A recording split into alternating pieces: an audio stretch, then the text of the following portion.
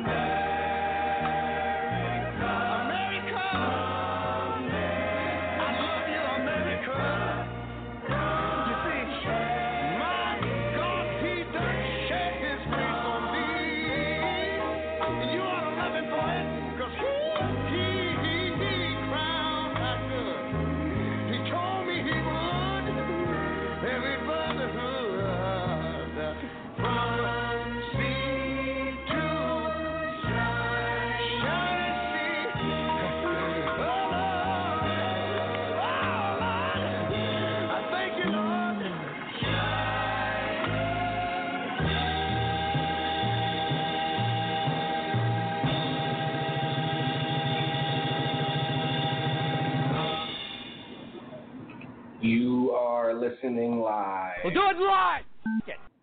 That is, of course, unless you're not listening live.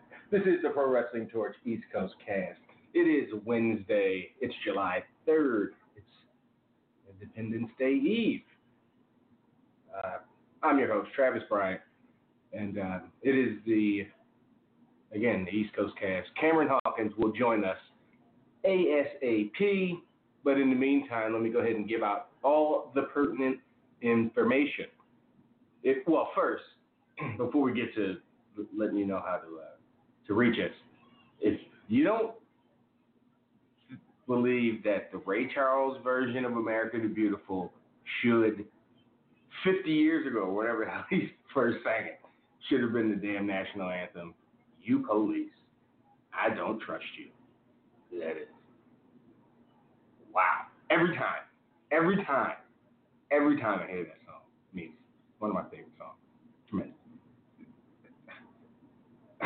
Right, I'm ready to go to boot camp, whatever the country needs, all the quotes, ask not what you can do for your country, all that, after I hear that song. Like, straight up. So yeah.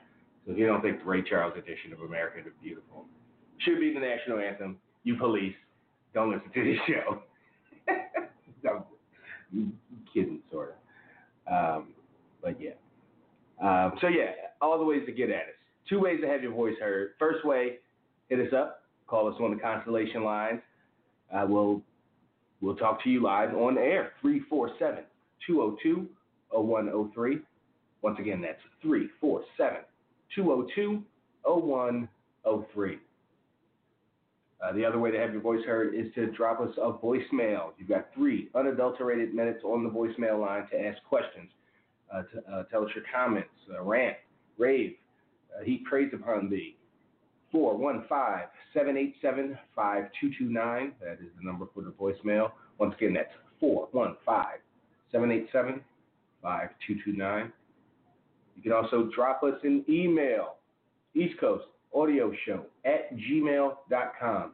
The mailbag is always open and constantly being refreshed. Once again, that's eastcoastaudioshow@gmail.com. We've got 1 VIP, 1 non-VIP so far, so yes, remember to indicate somewhere in the subject line or in the body of the email which portion of the show you'd like your email read. Hit us up on Twitter. Find the show at East Coast Cast. Find my personal Twitter at Travlord. Find Cam at Seahawk. That's CEE Hawk. All kinds of conversations happening across those 3 Twitters. And the last bastion of Get At It, find us on Facebook. The Facebook fan page can be found at facebook.com/PWTorch East Coast Cast. Go give us a like, tag your wrestling buddies in the thing, let them know about the page, and y'all know how that whole deal works. So, without further ado, let's bring on Cameron Hawkins, our co-host indeed. Cam, what's happening? Are we celebrating America? I mean, when you hear the Ray Charles version of America the Beautiful, how can you not? That was my point. It's like inspiring as fuck. Yeah. Oh yeah, you might maybe that's how I played the whole damn thing to a whole 2.5 minutes. Make people listen to this damn song. Yeah, salute to America. Kurt Angle and the Patriot and Hacksaw Jim Duggan and Dusty Rhodes and Cody Rhodes and Dustin Runnels and is anybody else? Somebody else like that. I mean, a whole bunch. Yeah. What about Brad Rangans? And Scotty Riggs. Wait. And Chad Gable and Jason Now you're Jordan. just naming names. Now you're just saying LAX and I mean, I guess. Oh my God, yeah. I think I ran out. I think I'm good. Yeah. So what's going on? How's everything? Not too much. Everything's cool. Easing into 4th of July. Yeah, really. I think we're still a month or 2 off, but this is a pretty cool 3 days swing of wrestling, and then it's getting to the point where, depending on when AEW might have their pay-per-views, we could be talking about a week or 2 a year where it's Saturday, Sunday, Monday, Tuesday, Wednesday of just straight news and analysis and breakdowns. Thursday and then SmackDown's on Friday. Because it's not Tuesday. It won't be Tuesday. Oh yeah, because Tuesday will be gone. Yeah. So you're right. But that's still So in a sense, it'll just be an entire week because you'll have Tuesday and Thursday off. But wrestling Saturday, Sunday, Monday, Wednesday, Friday, right? Yeah, wow. It really won't be a gap. Yeah, that's a lot. Or when there isn't an AEW and you do the lead up to it and you got Monday, Wednesday, Friday, Saturday, Sunday, that kind of thing. Mhm. Yeah, it's pretty gross. But yeah. so I'm like kind of preparing for that. But no, things are good. Things are great. It's just figuring out. Like I joked in the group, and I was only half joking. Like, you know, we have to. It's going to be a production meeting sometime over this summer for how we're going to do things, because things are, you know, like it's one thing when we kind of bleed over into an NXT, but NXT is still, like, all our audience doesn't watch NXT, even though it'd be nice if they did. So, you know, that's AEW is going to be different, because we're going to want to have two eyes on that while it happens, because we might get that call where I need you to be watching this and talk about it in an hour from now. So, you know. Yep. Just thinking about. Well, I don't know. Process. Wednesday, that'd be a little much. Okay, thanks. That's a lot. Well, 3 hours. How you want me to?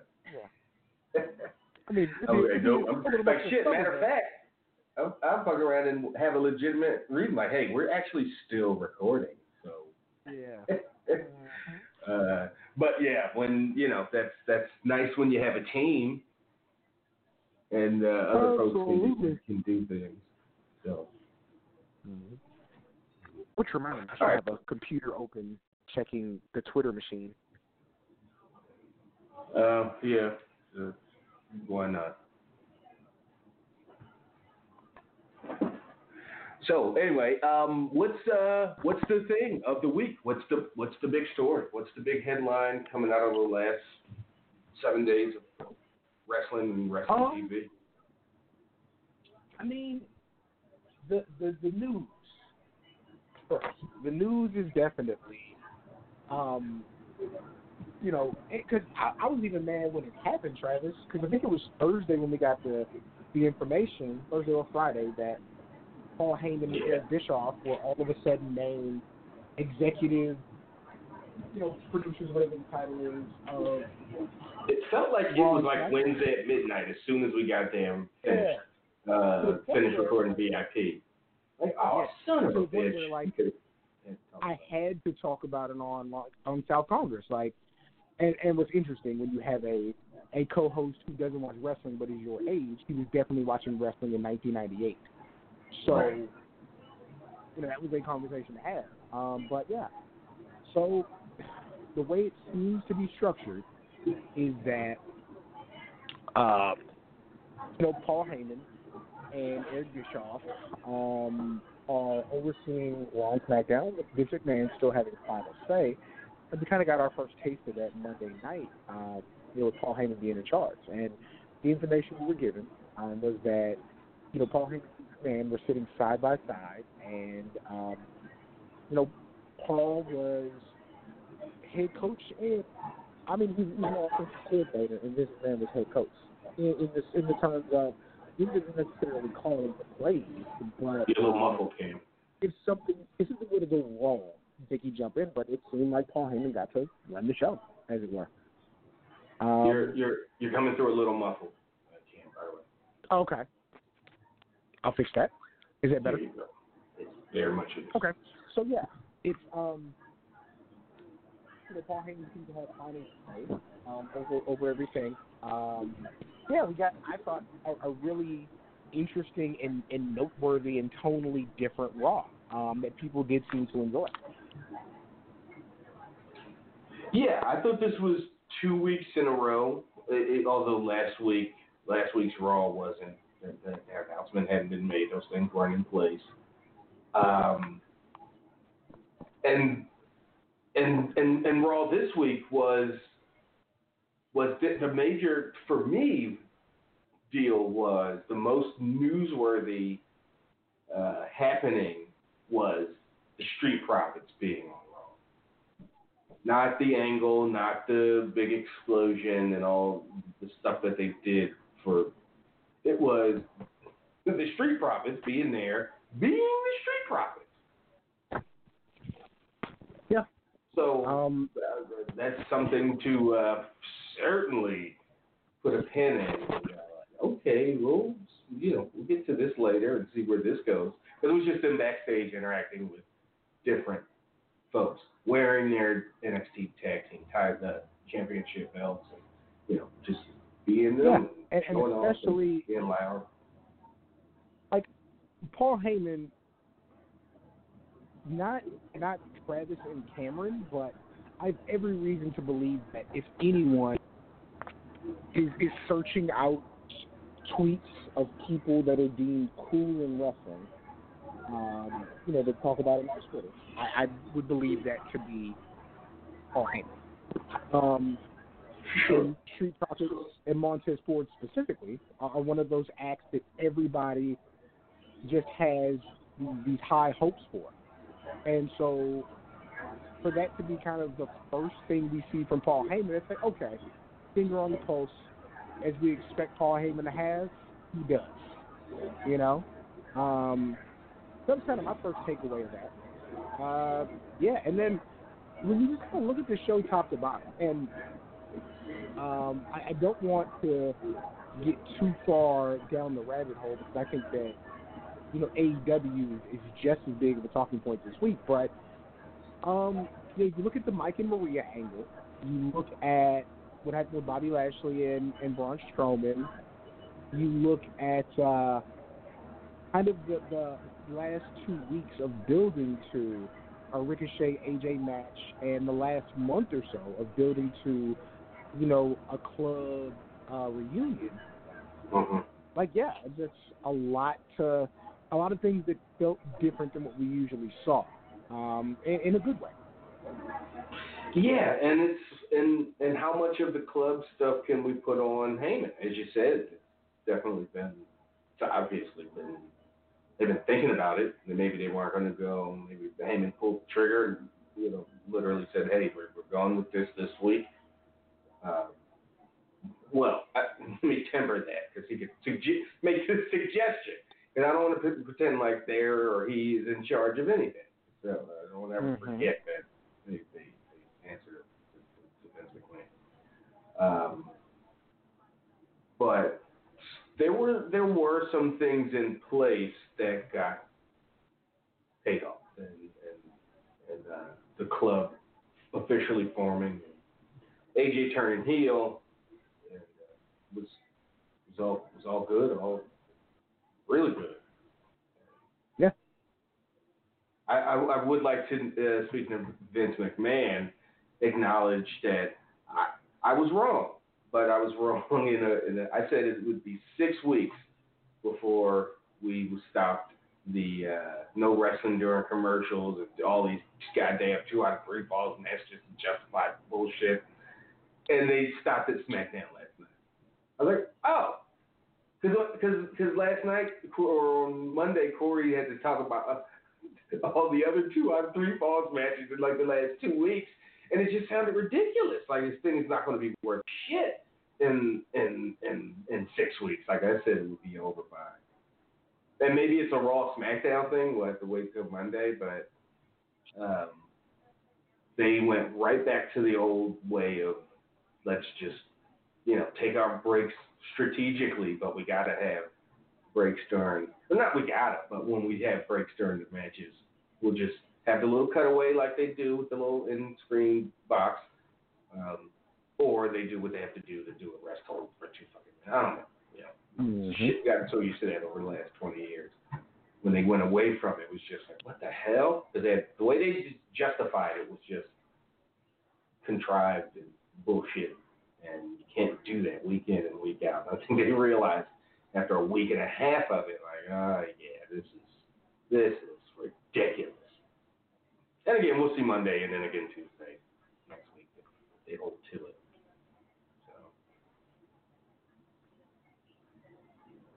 Was there any kind of, like, you think about Raw and Heyman, like, oh, this was noticeable, this kind of had a tonal change, difference.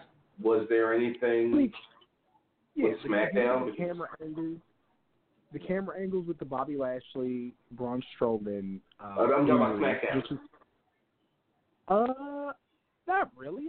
SmackDown seemed to be more by the numbers. I did think that was a solid show. I like seeing, Apollo Crews and Andrade get to go at it. But no, I think SmackDown was more by the numbers. It was not a bad thing. It was still a good show. Yeah, but I just mean whether true or false, there are some things you can point to on Monday's Raw that you could say, oh, maybe Heyman had a hand in that or some whatever. But I don't think SmackDown, you're like, Oh, yeah, this is that's what I'm saying. Bischoff. On SmackDown, Oh, this is I don't Bischoff think you all could day. really see anything different. Yeah, like, I mean, there's some character development with Kofi, but I don't know if that's just not a natural progression of what he's been doing.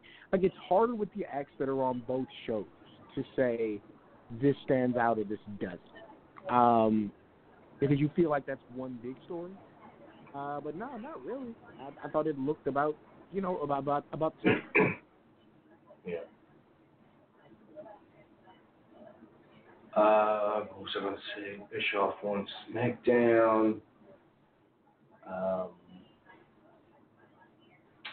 Yeah, what were you going to say about Raw? You were Raw and some camera angles? Yeah, if you look at the camera angles with the Braun Strowman Bobby Lashley thing, just how they had like the still camera where nobody seemed to be moving. That was kind of like way off in the background as they were working on them. You know, you have Corey Graves yelling "Holy shit!" Like there were some different things just production wise.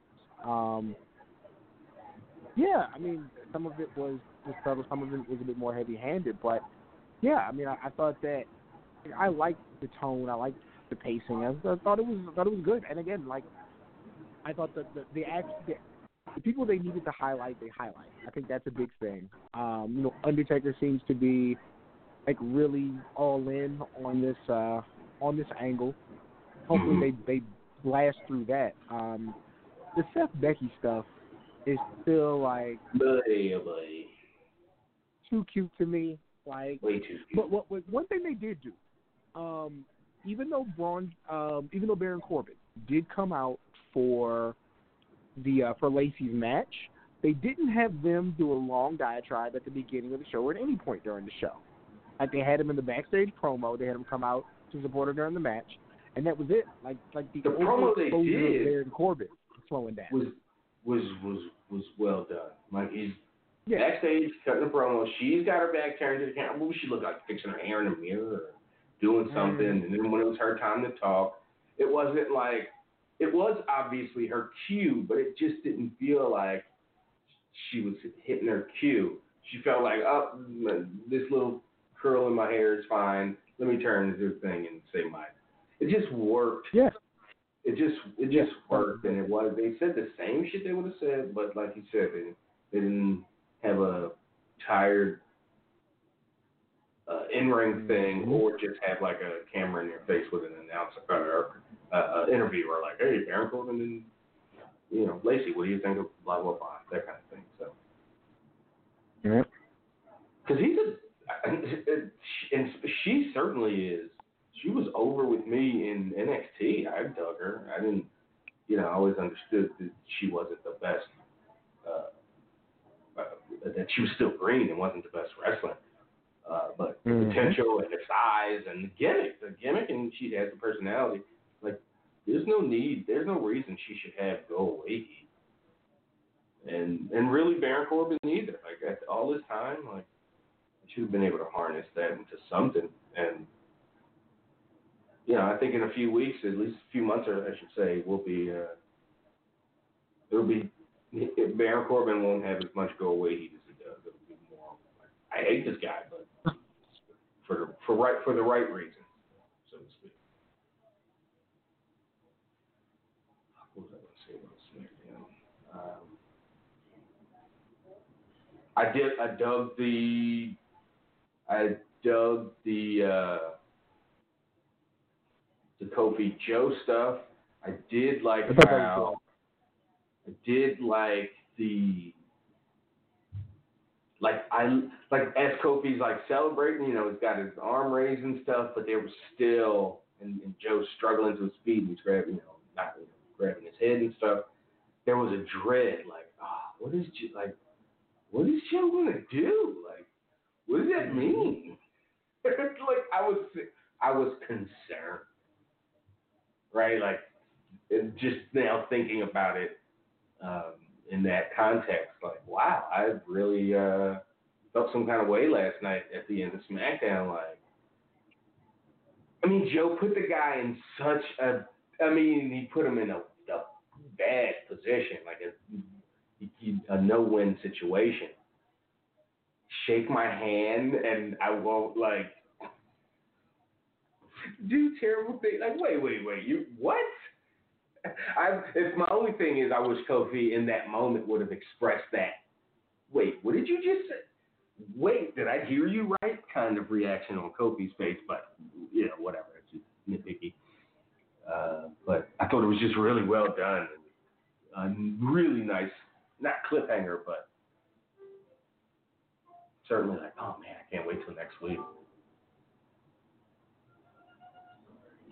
So yeah, good stuff from the main shows in WWE. Any AEW news or tidbits?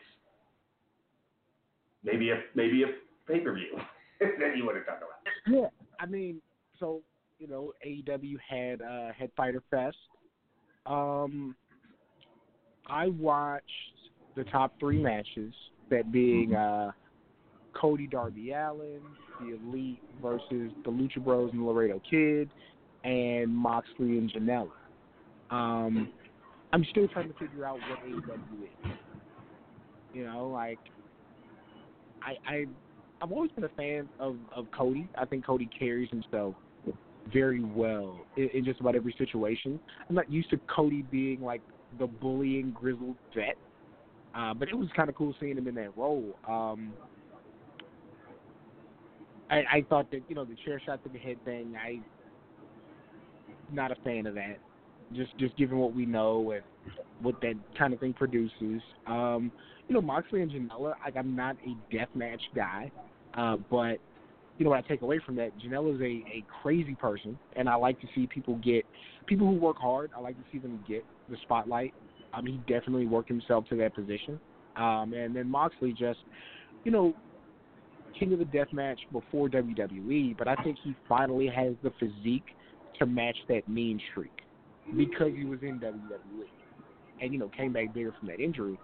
Now, talking about those 2 matches, the whole thing, Fyter Fest, is built around a video game tournament, and you have Omega and the Bucks come out as Ryu, Ken, and Akuma, super corny. But I'm still at that point, Travis, where I do think Omega is just, not in the league of his own, but in that top tier, pardon my pun, but elite, level, just the way that he executes certain moves, a little bit of extra, little sauce that he has on it is amazing. And all that said, a match like this just further asserts for me that the Bucks are not as good as the Usos. They're just not. They're just not. Like, they're cool and they can do a bunch of stuff, but there's so much setup and cooperation that has to happen to make their stuff work that, to me, that's the difference between them and the Usos and the Revival and, throw in a third team. But, yeah, they're good. They're just not bad. I don't disagree.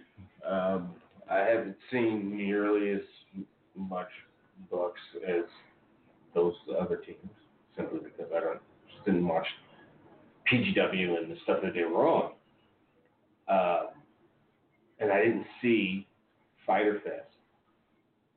But everything that I hear from it seems like more of the same, like more of a mixed bag. And one of those mixed bags where it's like, fam, you can't put mixed gourmet nuts on, and then half of the fucking bag is peanuts, right? Like, that angers me. Like, where are my cashews and my almonds and my walnuts, man? Like, the fuck? All this filler, all this.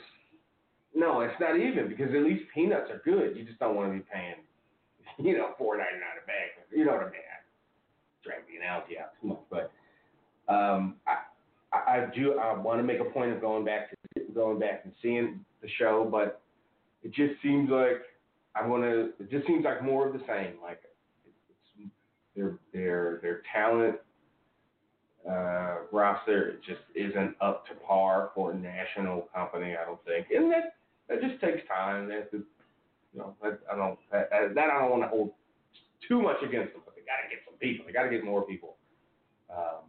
But with the folks that they have. And you just got to do better.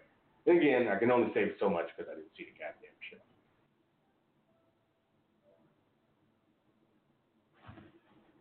Yeah, I mean, again, like I think that the top of their roster is really good. I think they have some promising young talent, but it's just like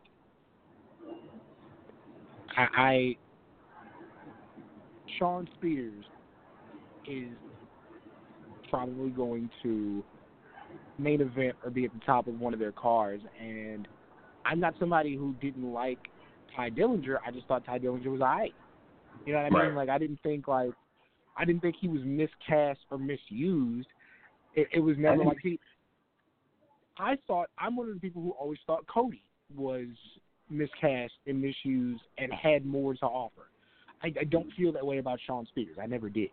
So I understand, like, they're really good friends. They came up together, and Cody sees something in him that I don't necessarily, and maybe it'll work, but it's just like, yeah, like, the top of their card is strong, but the top of their card is who? It's Hangman Page, Jericho, Omega, Moxley, Cody, and the Bucks. As somebody who doesn't care for the Bucks, particularly, I'm not super familiar with Hangman Page. From what I've seen, he's alright. You know, and as big a fan as I am of Jericho, the act in 2019, I don't know how much I'm into the Jericho matches in 2019. So it's a mixed bag. Like I hope that somebody like Kip Sabian, who I think is good, gets more time, and MJF, who really carried himself well this weekend. I hope he gets more. So, I mean, just about building up that roster, having more people we want to see, and I know Private Party has a deal now, so there's some stuff going on. But they need TV so that they can develop some of these people so we want to see. Definitely. It's not just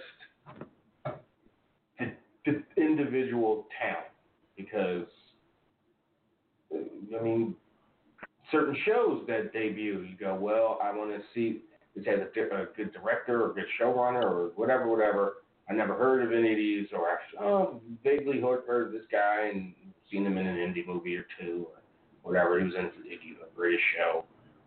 But you give the show a chance, and you take the first few episodes to get to know the characters and that stuff. But it's not just the individual talent; it's what they are doing, with the talent. Like I saw the press. I didn't see the show, but I saw the press conference afterwards, and after years of thinking, I'm thinking it would be cool to see post Big Show press conferences with management and the creative people talking out of kayfabe. I'm not sure I want that anymore. I don't know if it has to do with because the management, creative people are the same people that are on the goddamn show, but there's something about Buck standing up there talking about we gimmicked the chair and we helped. They didn't come across something went wrong. No. They came across as people running a show.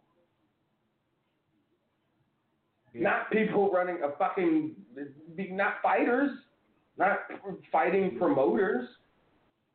Yeah. I'm just watching this guy give away all the fucking secret. He's just like, yeah, we didn't gimmick the chair, or we gimmicked the chair, but something went wrong. Instead of I don't even know what he could have said, but it just didn't sit. I'm like, I'd rather him be in character. Like, we're gonna get your brother. Almost like this is not oof. Maybe it's well, yeah, funny enough, optional. This isn't the show. To be fair to them, this isn't some 2 minutes after the pay-per-view ends, they go to this on the same feed. No, you have to seek this out.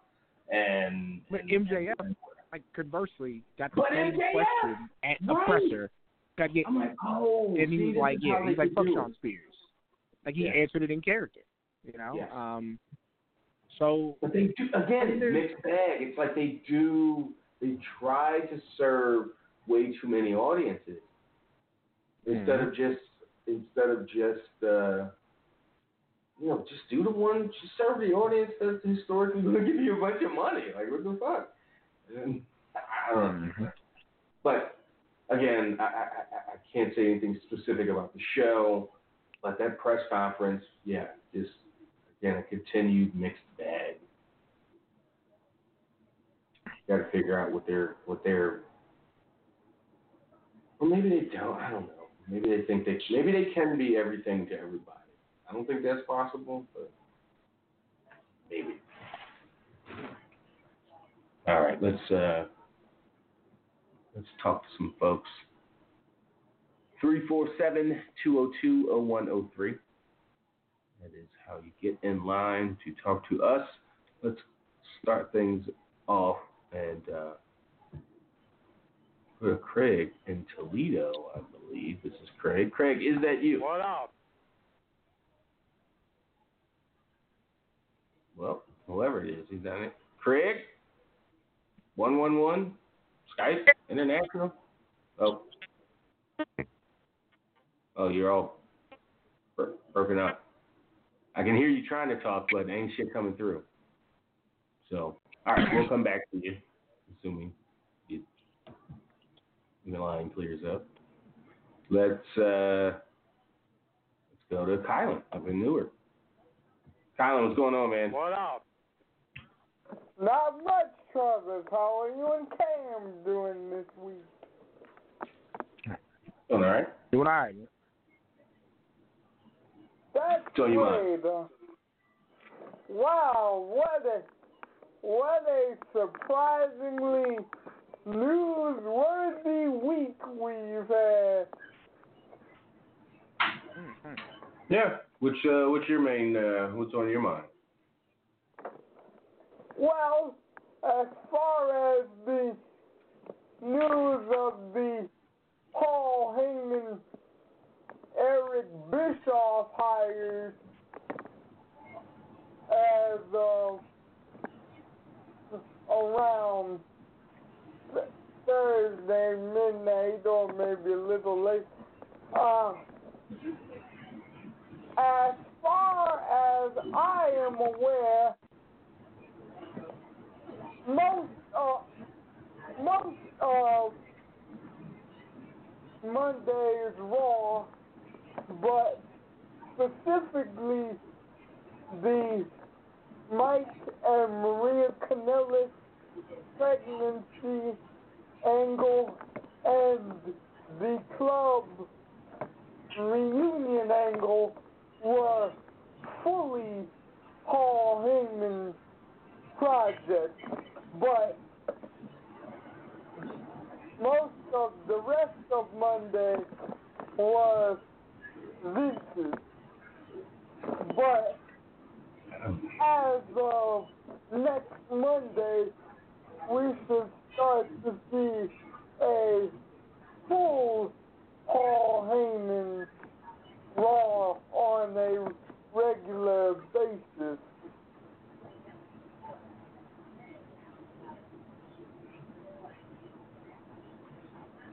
Now, as far as Eric Bischoff goes, now I have not spoken to him, but as far as I know, he was not even at SmackDown last night because he has a big 4th of July family barbecue that he was getting ready for, and he's in the process of moving to Connecticut next Thursday. Yeah, something I heard was that he wasn't at SmackDown, and that he might not be kind of in producer mode until after Extreme Rules. Yep. So kind of different things there, but I mean that would make sense. Kind of let that play out and then go from there. Yeah. Paul Heyman is it's not every, pretty much a weekly,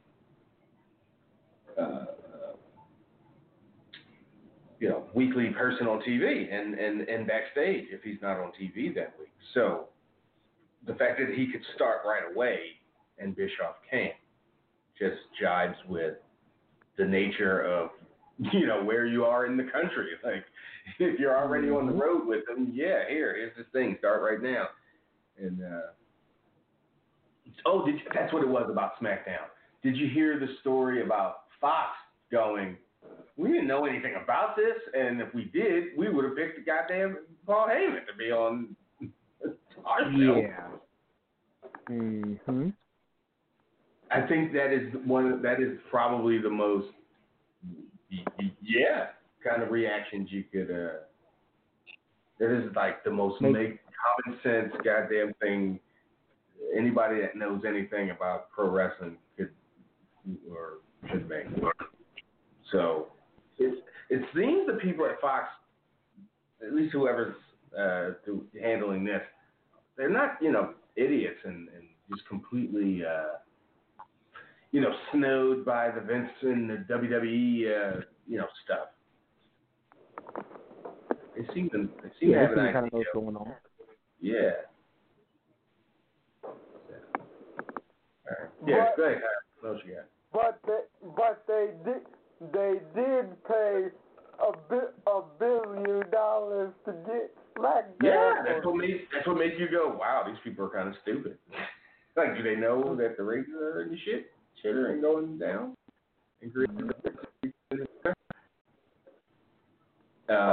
But yeah.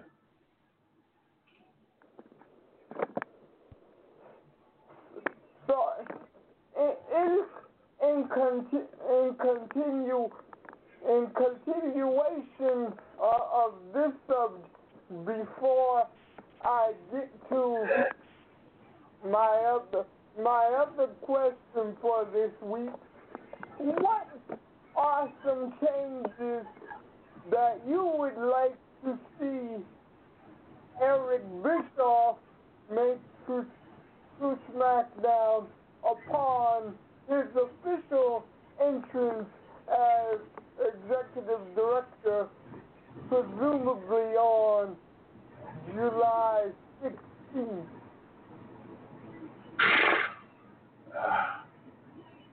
I don't know, because format-wise, the things he's good at, I'm not sure if there needs to be, or that I see. I'm sure something could happen and I could go, oh, that's awesome, or, works really well. I just don't see necessarily like a big, a stale thing that he could come in and shake up. But again, I watch every week. Maybe he does it and sees things with fresher eyes. I don't want him inserting himself into the creative part, weekly creative part, because I don't think that's his strengths. I don't think he's good at that part. Matter of fact, I think he's pretty terrible. Like, he's just not suited at telling weekly stories. So yeah, I mean, with me, it's just more wrestling on the wrestling show. Less long talking segments, less in-ring talking segments. Just more wrestling, and I want to see a more natural interaction between people on the roster.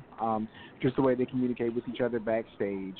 Like, I thought I do think like the Apollo Crews, Andrade stuff's been pretty cool, built up like organically. So really just that. Like, I want to see different people each week. Like, we haven't seen Balor in a little while. Like, I think that's okay, but now it's time for him to come back. Just more interchangeability with the roster that you have, and just a more natural conversations between them. I think Raw's been doing an okay job of that. So that's about what I said. Did you have something in mind, Colin, that you want to see changed or tweaked or any whatever on SmackDown?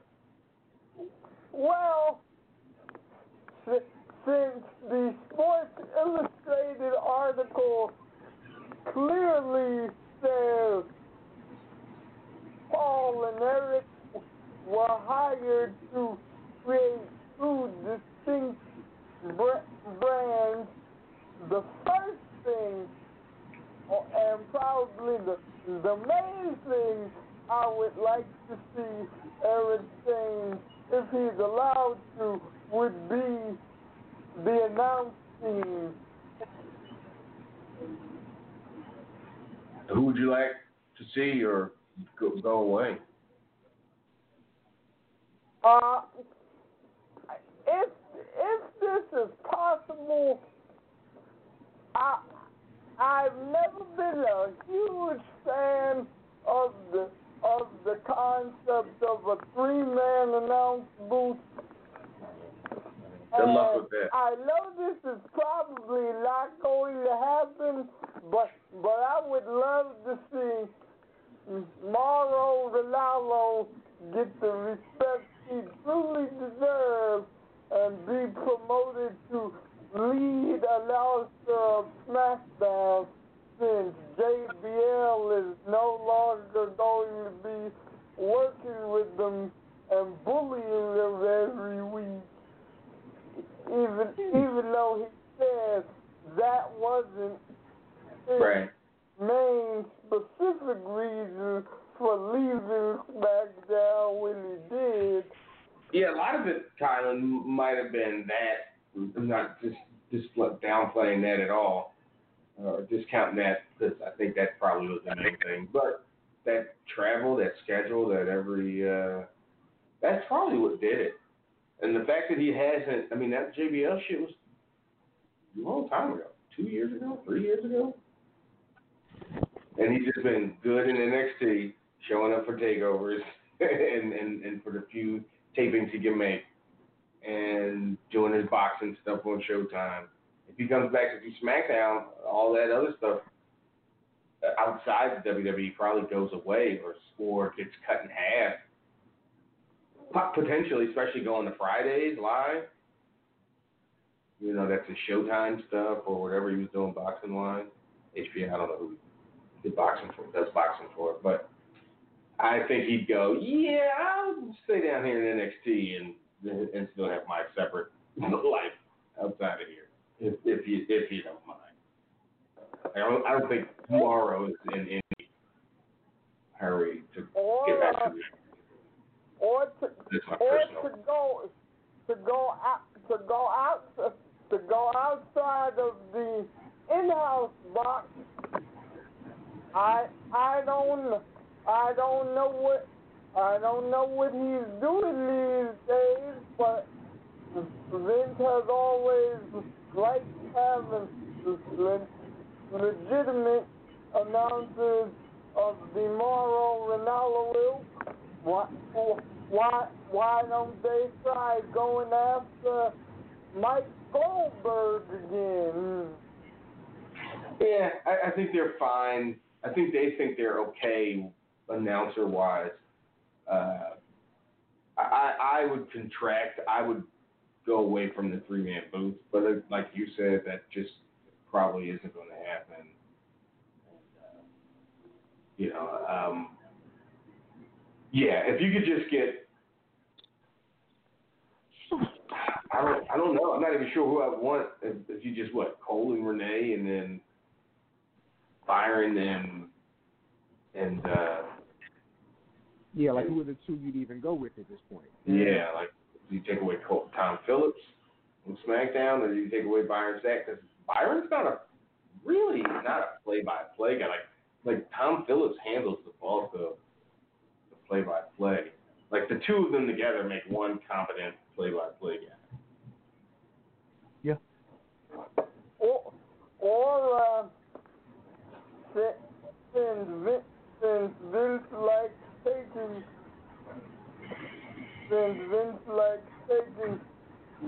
Conrad Thompson's podcast partners these days. Heck, why not give Tony Savali a call? He's been doing MLW these days. Yeah. Boy, Conrad is getting picked clean, man. He's like, he's helping people like rebrand and regroup, and they're getting $1 million deals off of him. And he's, not that he's hurting, but it's just like, man, where's my cut? But yeah, I mean, I think they still go with the guys that they have, like they're grooming them to be, something. I think Marlo's in a good spot, and knowing the pressures that he faces, the things that he deals with, I think he's good where he is, and I think he appreciates where he is too. So, he's probably a guy who want to stay there now. Nigel McGuinness, I'd like to see like on a SmackDown or a Raw. I think he's great. And so there could be some interchangeability there. I'd love to see Corey just on one show though. I think. What about the line like he had about being on both shows? I thought that was such a true line.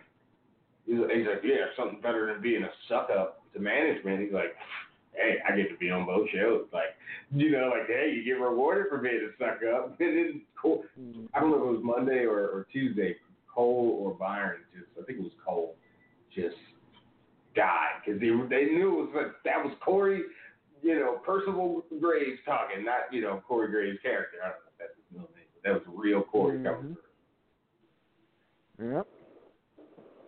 Oh yeah, I mean there could be some interchangeability there.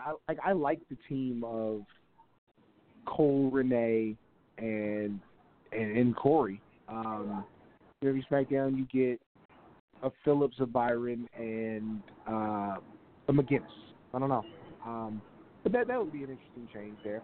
I do like the fact that on both shows it seems like the interviewers, the reporters, are getting treated with a bit more respect. Even when Taylor Braxton needs to leave the ring, it's more Samoa Joe being this might get crazy, and you don't want any part of this crazy. They seem to be more involved in the shows. I think that's trending upward. Love to keep it like that. Yeah. All right, Colin. Good to talk to you, man.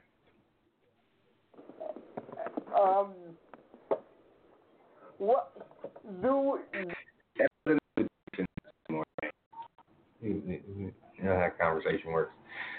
Let's try Craig again, or who I was like, thought was Craig. I got more. Yeah. Craig, is that you? Is your line clear? Hey, can you hear me? Yeah. Okay, I switched headphones. I missed some of the Kylan conversation. So I don't know if I'm going to repeat myself here with you guys, but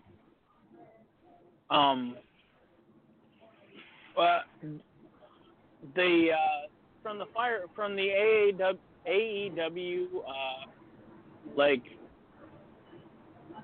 launch. Mm-hmm. Wouldn't you want to be a gradual launch? You don't want to come out being A+ better than WWE, because there's only one way to go from there. Then you go down. I mean, if you have the opportunity to have an A+ launch, you can't control these things. But if you're saying if you could, you'd be like, no, I'm gonna have a B- launch so I could build to an A+ in 6 months.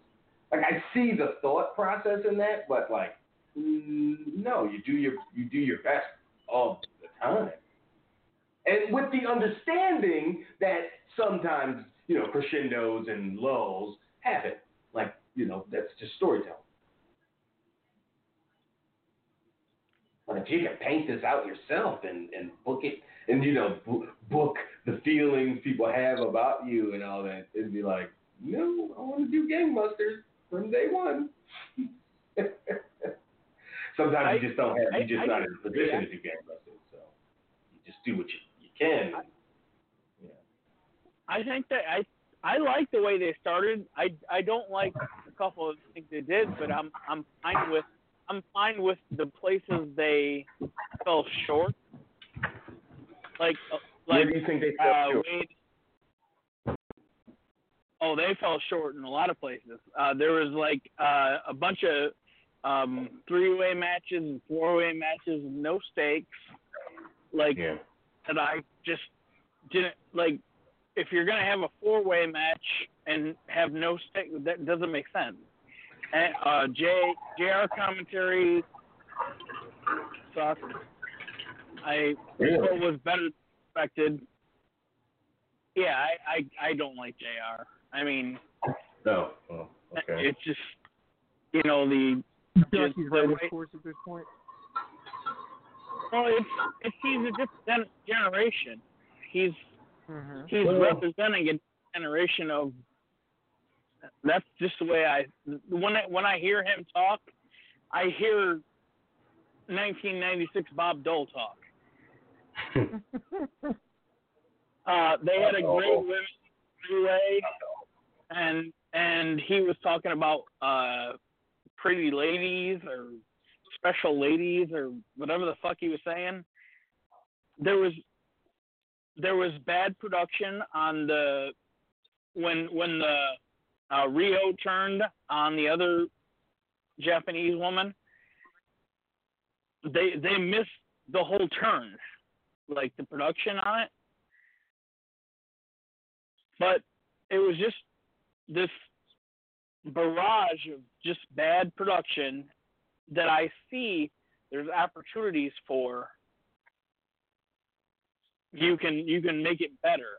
And not everything like that we like about Jon Moxley has to be someone throwing daggers into someone's heart, and we don't need chair shots to people's heads and stuff like that. It's like, I think it'll eventually get better and better and better and better and better over the weeks. And I think that you don't need to put your first. I understand you want to put your first foot forward, and you should, but it should ultimately be improving on your own platform. But you do understand that some people, however small or large the percentage might be, aren't even going to watch isn't going to watch the next show.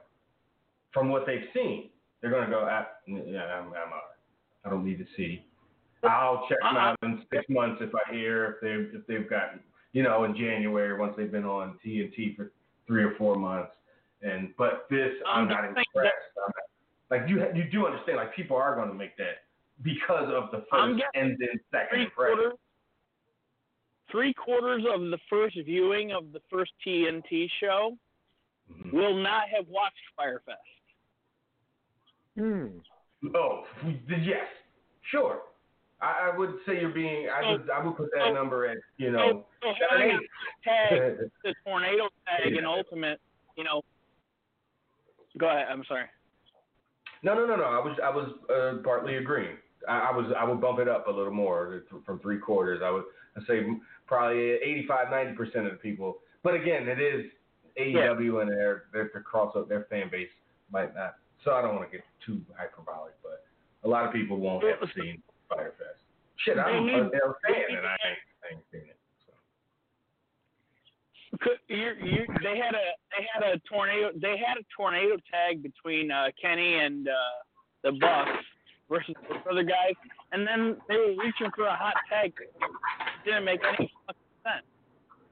Tornado tag, yeah. You need to improve on that. They're not if you're trying to develop a narrative structure, you need to figure out a compromise between what people can understand and what you want to get over. Because you want to get over that you have all these awesome acrobats, but you don't want to compromise your narrative structure in that like it doesn't even matter if there's tags or not, and you're reaching for Kenny Omega's hand, but you've been like fighting 3-on-2 for the for the last 15 minutes, so it was too much circus for me. But that's not for me, and I don't think that's a lot. Go ahead, Chris. You got it. What did you think of the pre-show? I didn't even get to see the pre-show. And that was another part. That's another part that sucked is I didn't. The pre-show wasn't available on BR Live. I got off work at 6 a.m, so I had to watch it the next day. And I went to watch it on BR Live, and it wasn't there. They had, I guess it was on YouTube or some shit. Well, I was about to say, it's got to be on their YouTube channel somewhere. Well, yeah, but I didn't know that. I'm like, whatever, I'm just going to watch this.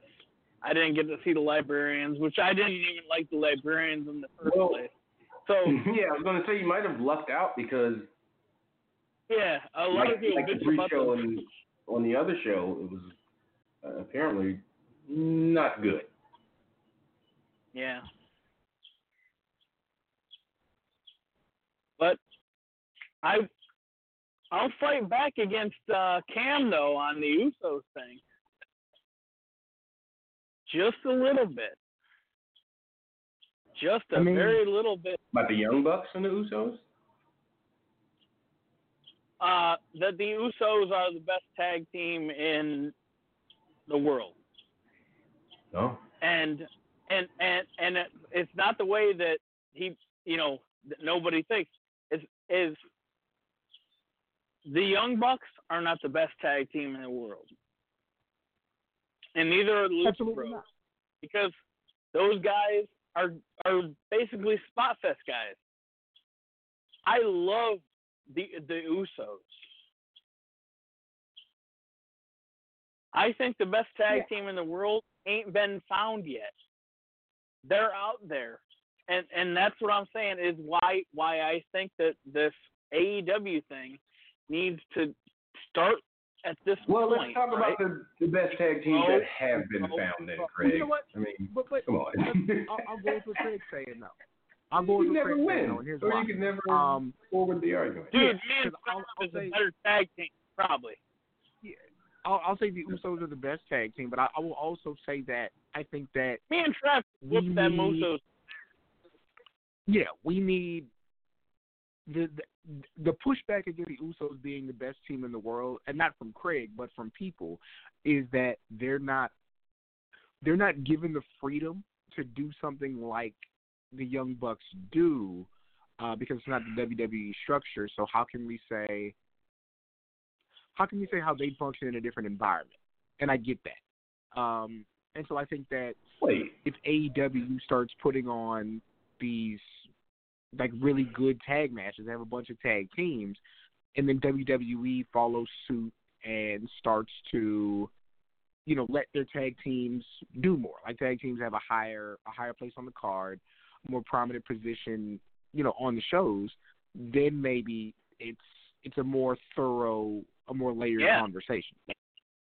So it doesn't matter unless you see it, right? Yeah. I dig that.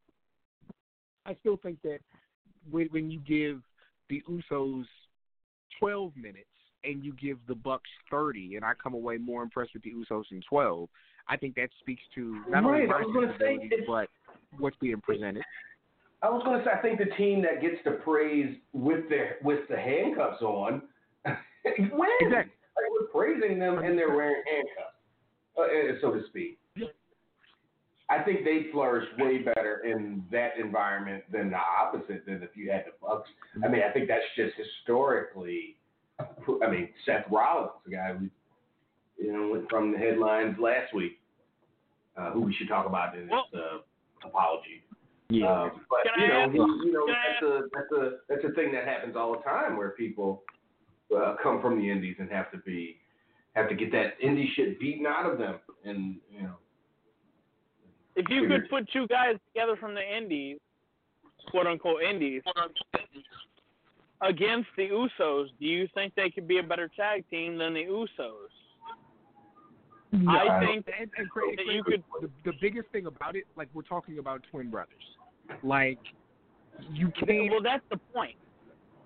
They know each other. Yeah, but that's what I'm saying. Like, if we put together the two best guys on the Indies, I'm not saying it can't work. I'm saying that I think the reason that the Bucks and the Usos are a good comparison is because they've been a tag team their whole lives. You know what I mean? Like, I think it's hard to go against that. Like, there was, like, Stevie Ray, who I love, was not great outside of Booker T, but those two together is a good thing. Hold on. Because Stevie Ray was. You about to make an argument for solo singles wrestler Stevie Ray, Craig? I don't know.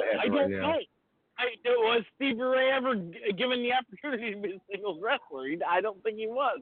Was he? I missed that whole point. Well, no, Craig, you weren't watching during that time. And so I missed 96 to 2014.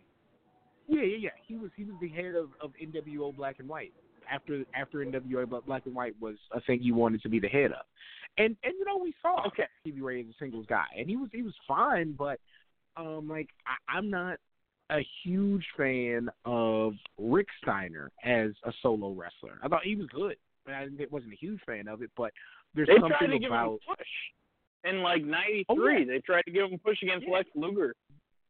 Yeah, and he was fine. I just think that when there's certain acts who get together with siblings, and it's just more. And so, me thinking that the Bucks and the Usos have the same kind of ESP, I think that's why they're a good comparison as far as what they do. But yeah, the argument that the best tag team in the world hasn't been put together yet, I'm completely with that until that happens. And until we get to see that, I would take the Usos. If I'm booking a tag team match anywhere in the world against any other two guys in the world, and I need an actual tag team, not just two solo acts that make a bunch of money, that's the team I'm going with to put on the best show. It's them. Hey, there's two shirts I bought at WrestleMania 34 in New Orleans. It's the Kevin Owens KO Mania 3 and the Usos down since day one-ish in the New Orleans colors. Yeah. So who's your 1A? If they go, Usos are off the table, or you got the number 2 pick, and the who's number 2? Picks the Usos ahead. Probably. Is it Revival or somebody like that? Get the bump probably or Fish and somebody? O'Reilly. Yeah, probably Fish and O'Reilly. Or he's gonna go off the table. He's gonna pick someone who ain't even a tag team yet. He's gonna pick like no. Friggin' It would have to be a team. That's not fair. Yeah, it'd be Fish and O'Reilly probably. A healthy DIY Red Dragon. there. Yeah. American Alpha. It would be a team. If they were still American Alpha, No. Shelton Benjamin seeing stars. He was like following lightning bugs last night. Yeah, the real American Alpha, not guys, not world's greatest tag team. Jordan Gable. We have I understand that, but I mean, even still, like two guys who I know are a good team, even though they're I mean, the Revival. I put the Revival up there. I think they're really good. And that's probably roundabout the list. But yeah, I watch the Lucha Bros, and they can do a bunch of stuff, but Lucha Libre is just not my cup of tea. It's so demonstrative,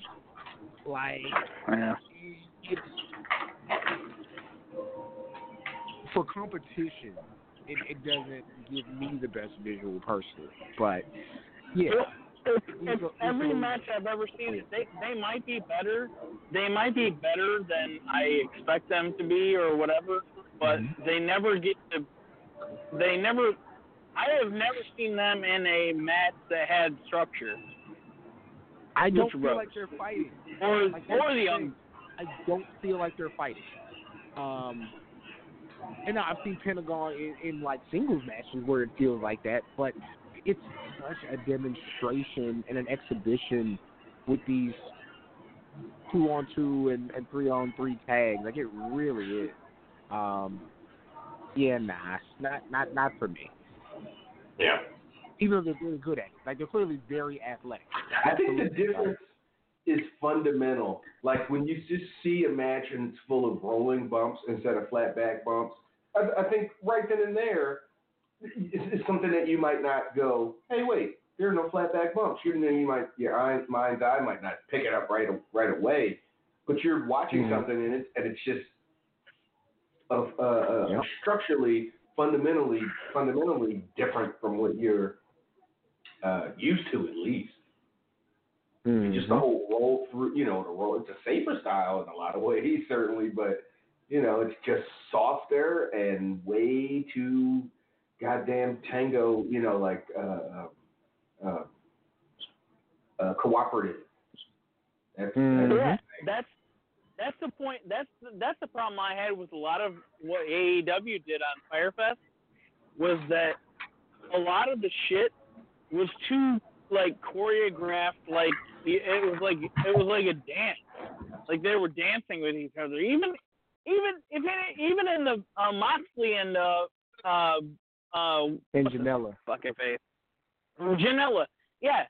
Even in that match, it just seemed way too choreographed, and it's like, dude, I don't want to see that shit.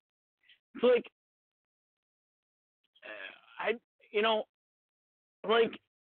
I didn't buy that was a fight. I bought that was their match. But at the same time, I'm giving them a little bit of leeway. And here's what I wanted to ask you guys mainly. Yeah. And I got another question before my final question. Okay. I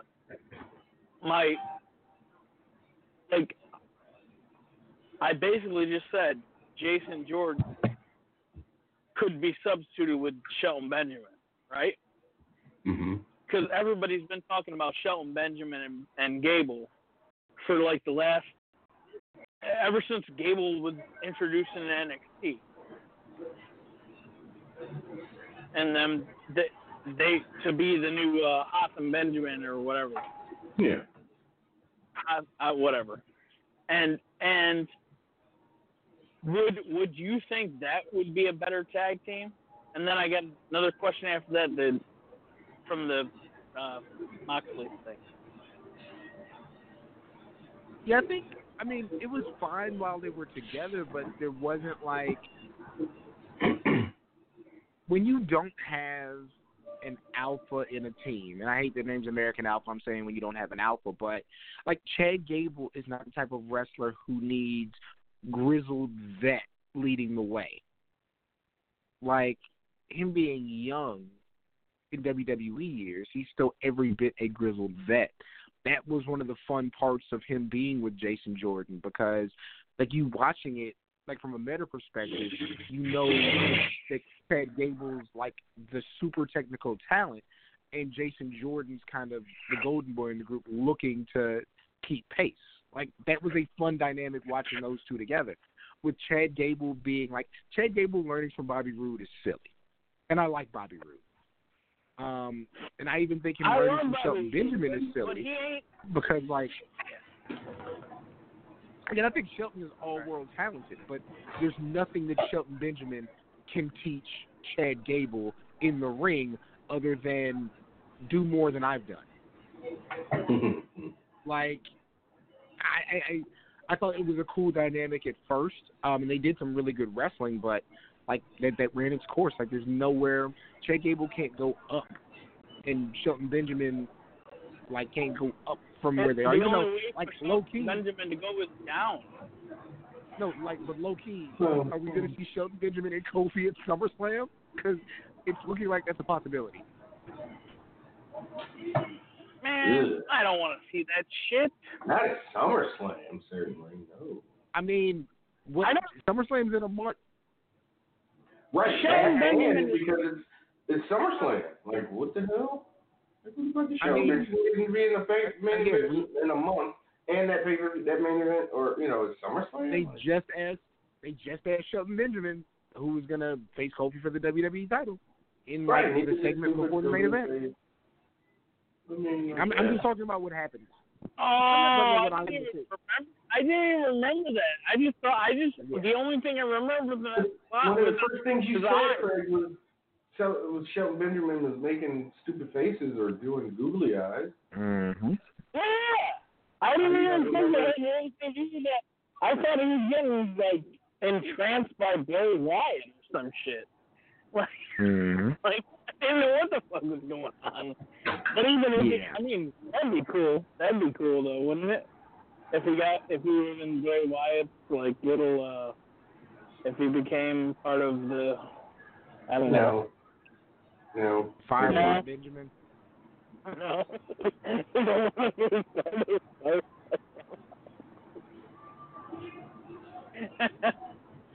All right.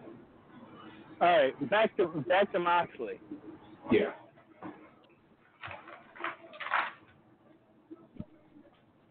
He's going into G1 right now.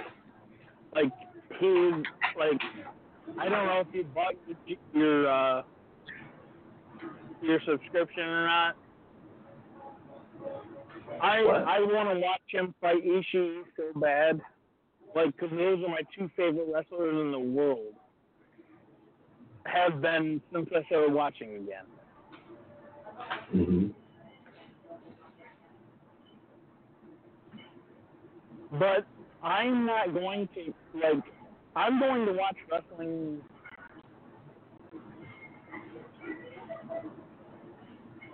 You guys there? Yeah, when does G1 start? Is it Friday?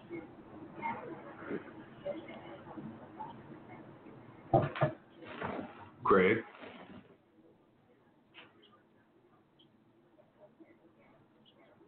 Okay. You still there, Craig? Oh, what the hell? Well then. Well, damn, Craig. All right, well, go ahead and put Craig back on hold after a anticlimactic finish to his call. Yeah. Anyway, anything to add to No, I mean, I think that again, I think Moxley's absolutely carrying himself like a star. I'm anxious to see where the beef between him and Omega and where that goes. I feel like that's going to be a great match once we get to it.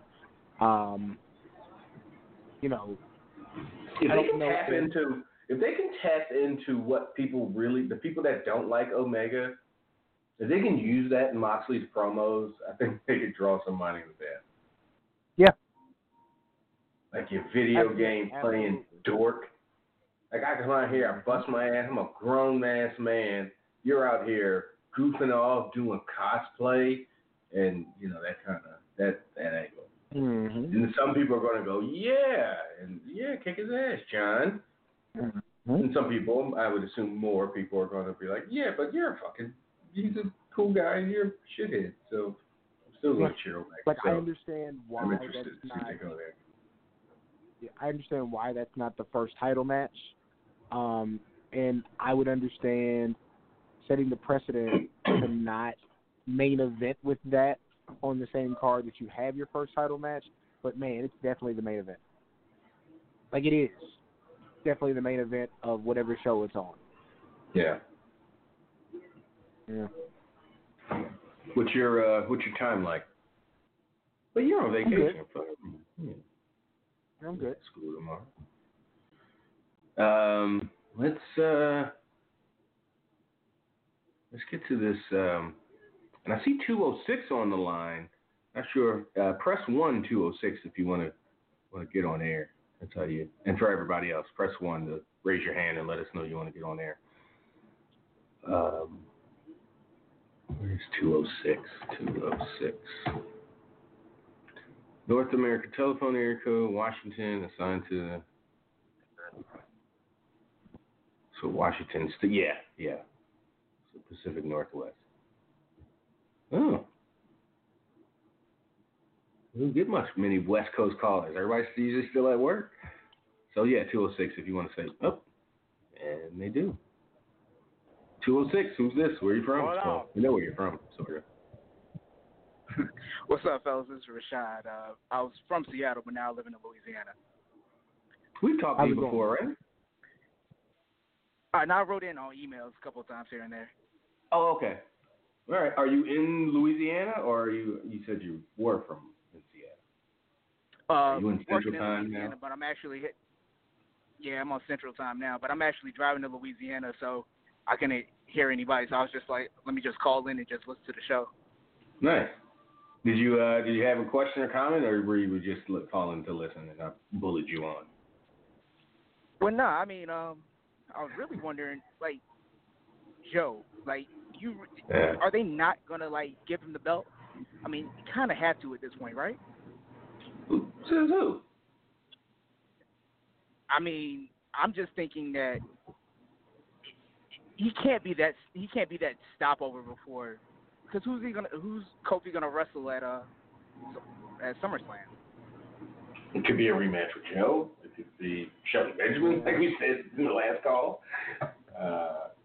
It could be Kevin Owens. It could be Sami Zayn. I doubt it would be Sami Zayn. He won a match in months, but I don't think they're that hard pressed for shit. They could do title versus title or title against title, maybe not versus title, and have Finn Balor. Babyface matchup. So I don't think they're hard up. Cesaro, is he a SmackDown guy? I guess it doesn't matter too much these days. Roman Reigns is sitting there. Roman, yeah. That's true. And I don't think you turn if you're going to have Lesnar be the champion in the fall. So either by the time they debut on Fox or shortly thereafter, then Kofi should get the ride out his title reign until then. I don't think Joe should take it just to lose it to Brock in 3 months, 6 weeks, whatever it would be. Gotcha. I guess another question. Kofi could have one of those AJ Finn, who else did Brock? Daniel Bryan type matches where he or at least a limit. But in loss though, in losing, that could do something for Kofi. Yeah. I guess switching gears. Did you guys see Spider-Man yet? I have No. I've heard things. I'm going probably tomorrow or Friday. So yeah, not yet. Yeah. I won't give you spoilers. Yeah, I asked my roommate, like, yo, you trying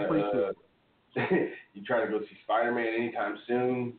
Because I still have yet to see Homecoming, and I have it queued up on Stars. I watched the first segment with them cleaning up and the Vulture turning into the Vulture. So if he says yes or whenever, I'm gonna make sure I watch Homecoming.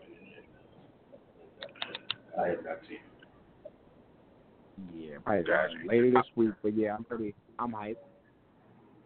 How was it, Sure? Yeah, no, it was pretty good. I'll just say that. And you do have to stay after the credits. Yeah, I heard. Absolutely.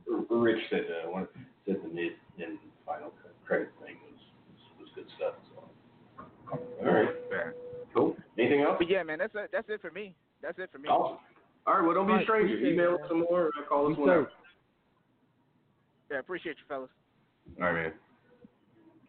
All right, now let's get to one of those non-VIP emails.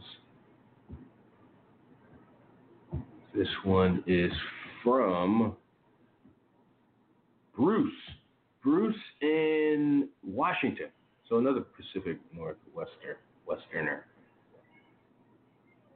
Yo, did you see that dickhead president of yours said about Western liberalism?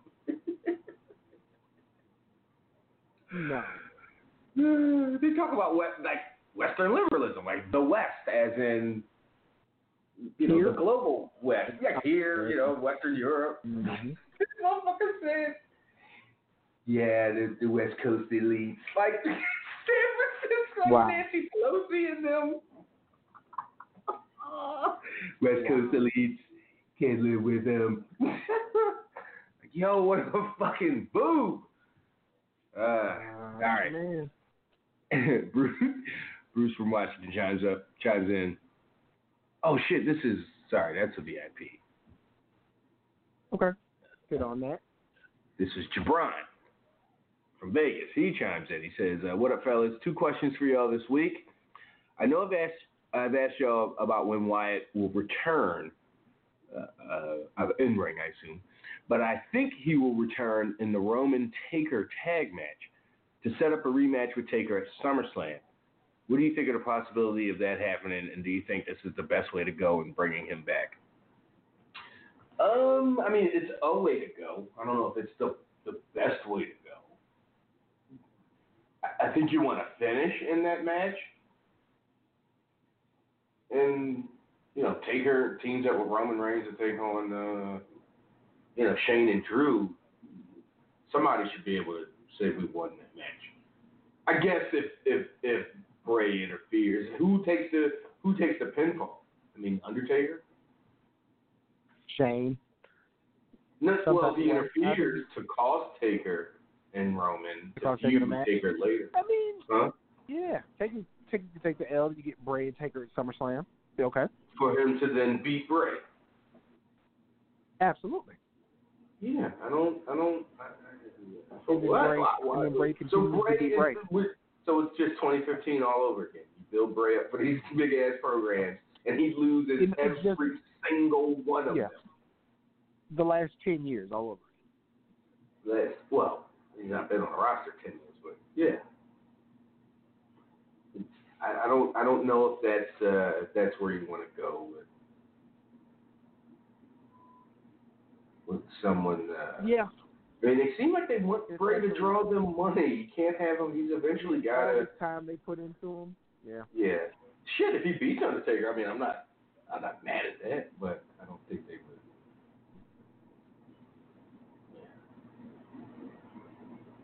Because Undertaker's got to be there for Drew back. You assume they're building up to have Taker come back for him and Drew at SummerSlam. And then Drew, or maybe even at WrestleMania. Yeah. Yeah. They can't have Undertaker coming back for one match, 2 matches a year, and have him lose them both. Yeah. So there's a creative maybe, but then maybe Jabron would say, but that's why you have Bray interfere, and then there's an out, and blah blah blah, and he'd kind of be right, but I'd still err on the side of I want a damn finish. Like I could see the creative going back and forth. And having the wrestlers chime in, trying to come up with finishers, trying to come up with finishes to make everybody happy. I'm not sure if you can make everybody happy. I don't think you can. You gotta commit. Worst thing you can do is, try to have your cake and eat it too, and then nobody gets any cake and fucking falls on the ground, and everybody's just salty. Mm-hmm. Second from Jabron. How do you see the club playing out moving forward? Are we ready to go?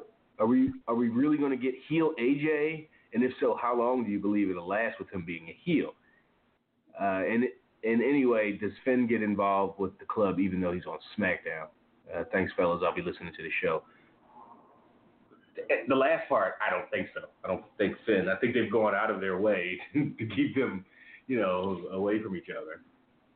Although there's a wild card, so who fucking knows? Yeah, I think there'll be interactions, but probably not any real program between them. Because it seems like one of those two have to be the alpha in the club, and so they can't really be on the same side, being AJ and Finn.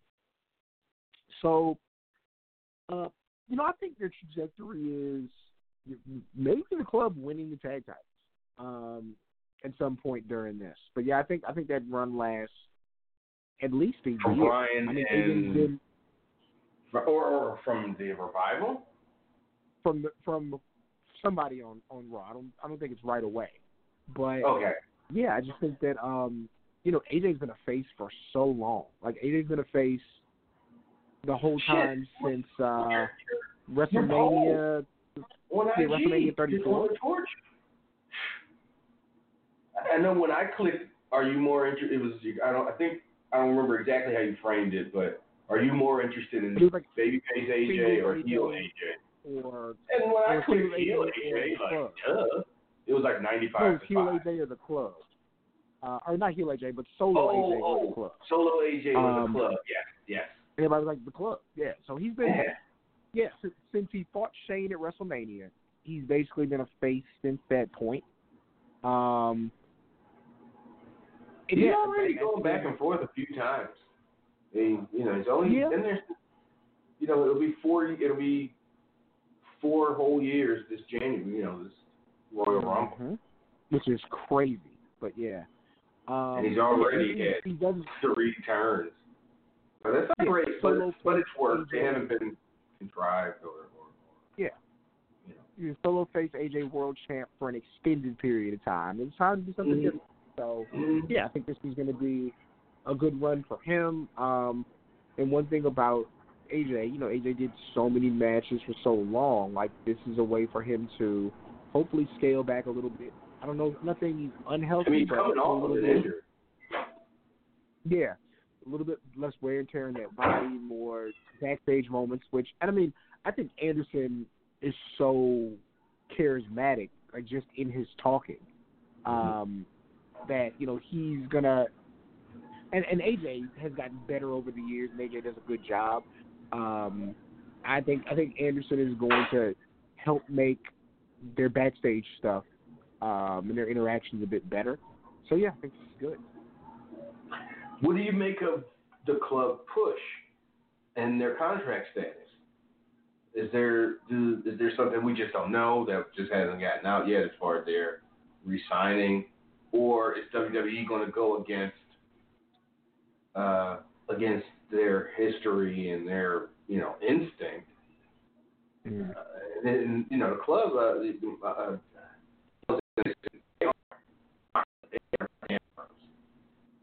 as far as just a part of where they are on the card, any of those things. So why would they get any kind of treatment? Now they've been getting shitted on basically a year since they haven't been re-signed, and it's been been sort of speculated. The closer they get to not being there is when they start getting their push. Is it WWE just is this a part of them not only re-signing everybody but doubling contracts? Is this them going, no, we're not scumbags. We'll push you even though you're potentially 3 months out of the door? So it seems, and I just think that the heavy lifting days of Anderson and Gallows were in Japan, and I just think that you give them a fair deal. They get to travel the country, don't put too many more miles on those bodies. Get to be with their buddy AJ, get to see their buddy Finn, and the other people they've worked with, the Shinsuke's of the world. I think they're going to resign and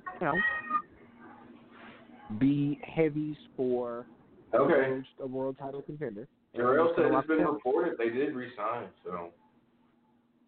Yeah, and there you go. Like, it seems like a good spot.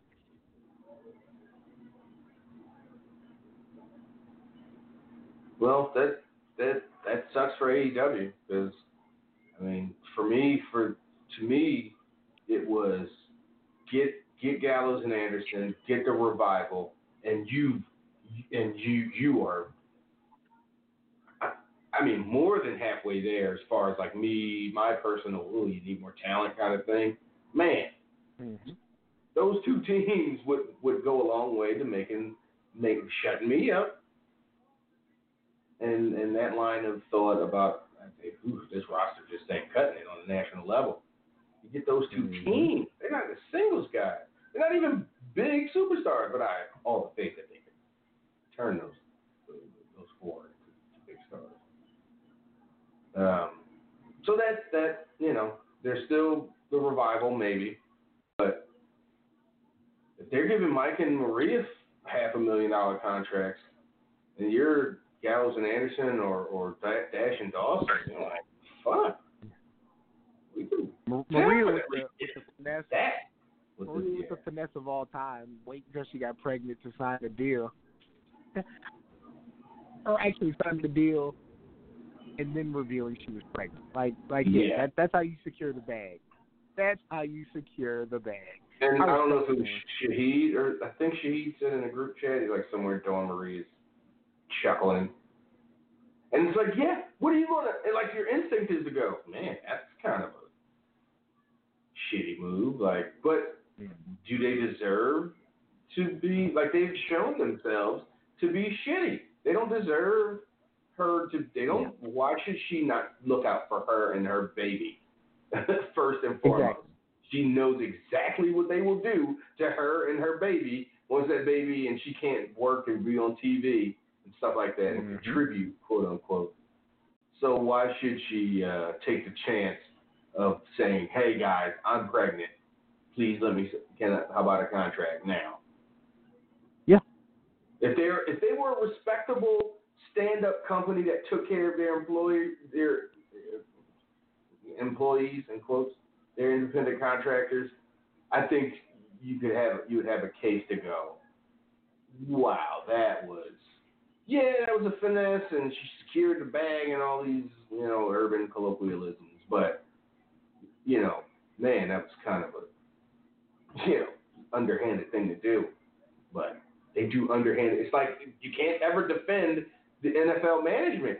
It's like if any time an NFL player, even if it's just blatantly selfish, I'm like,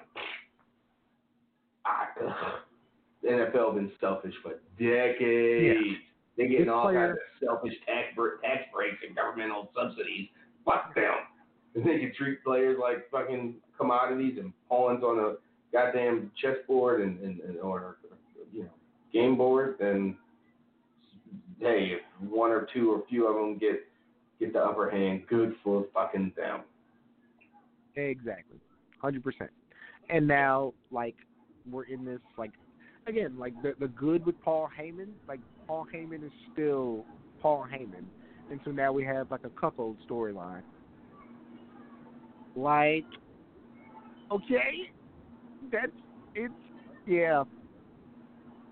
it's weird. And the whole thing was just, that's what I was going to say earlier to I think Kylan when he was saying that was a Heyman thing, and I'm like, that sounds pretty Vince to me. Yeah. I don't think Heyman would put them through that. Why would Heyman do that?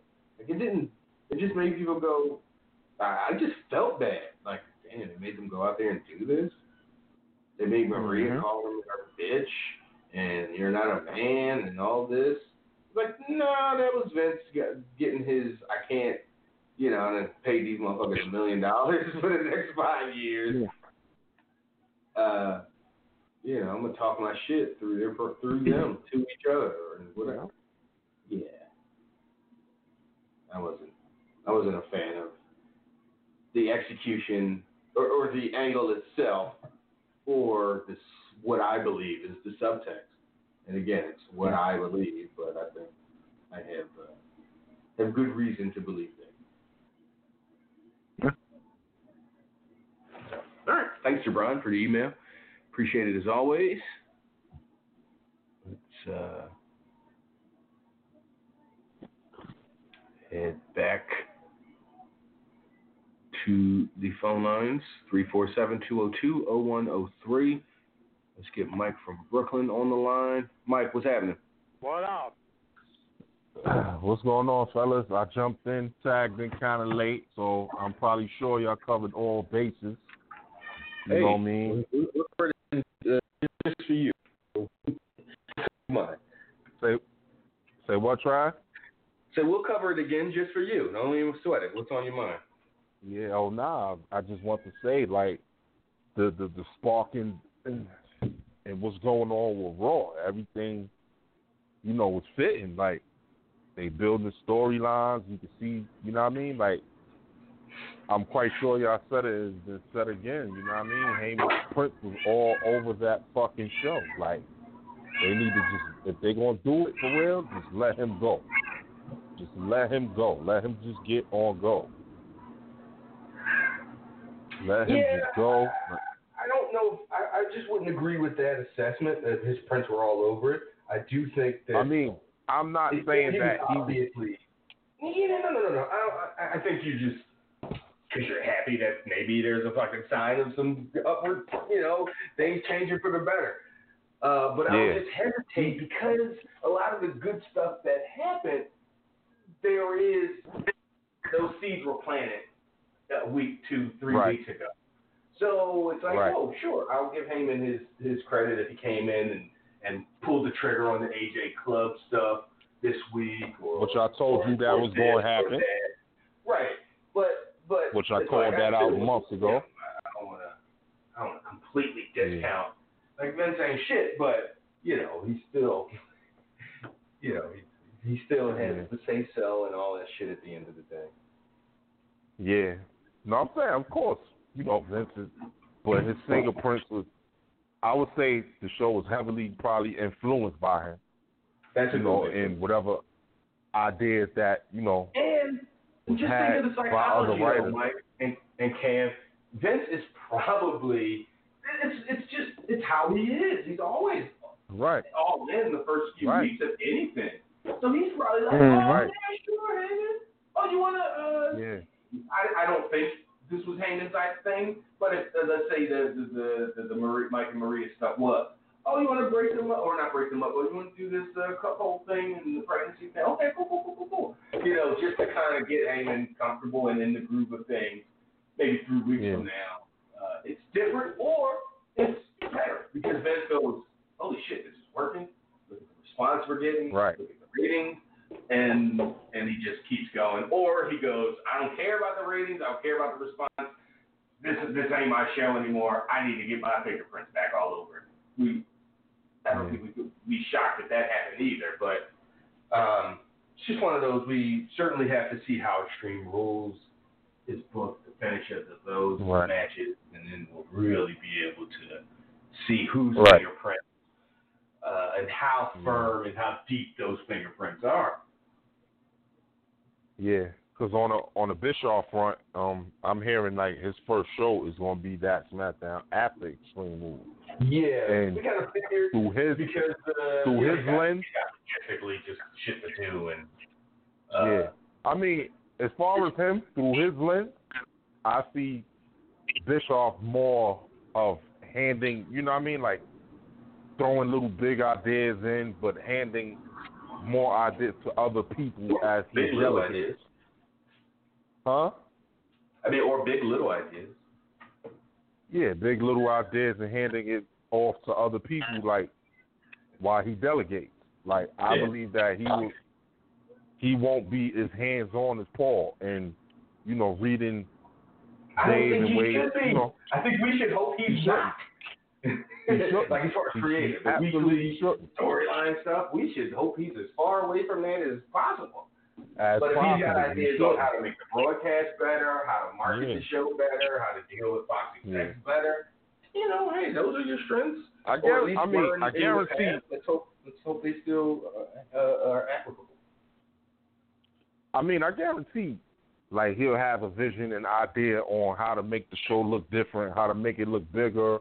Once they get the Fox and things of that nature, and distinguish it away from Raw. They're doing something with cameras or something, right? Fox is when they get there.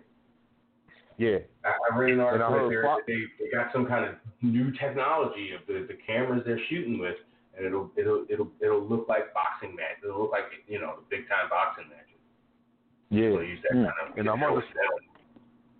And I'm understanding everything is almost going to get an overhaul once they get to the fall, and to distinguish it, new titles, everything is they're going to make new titles and all that. I think everything is going, because they say moving forward, while they will have, some correlation to each other, that they want the shows to be as far apart, as possible. Wait a second, like how two do they different say shows.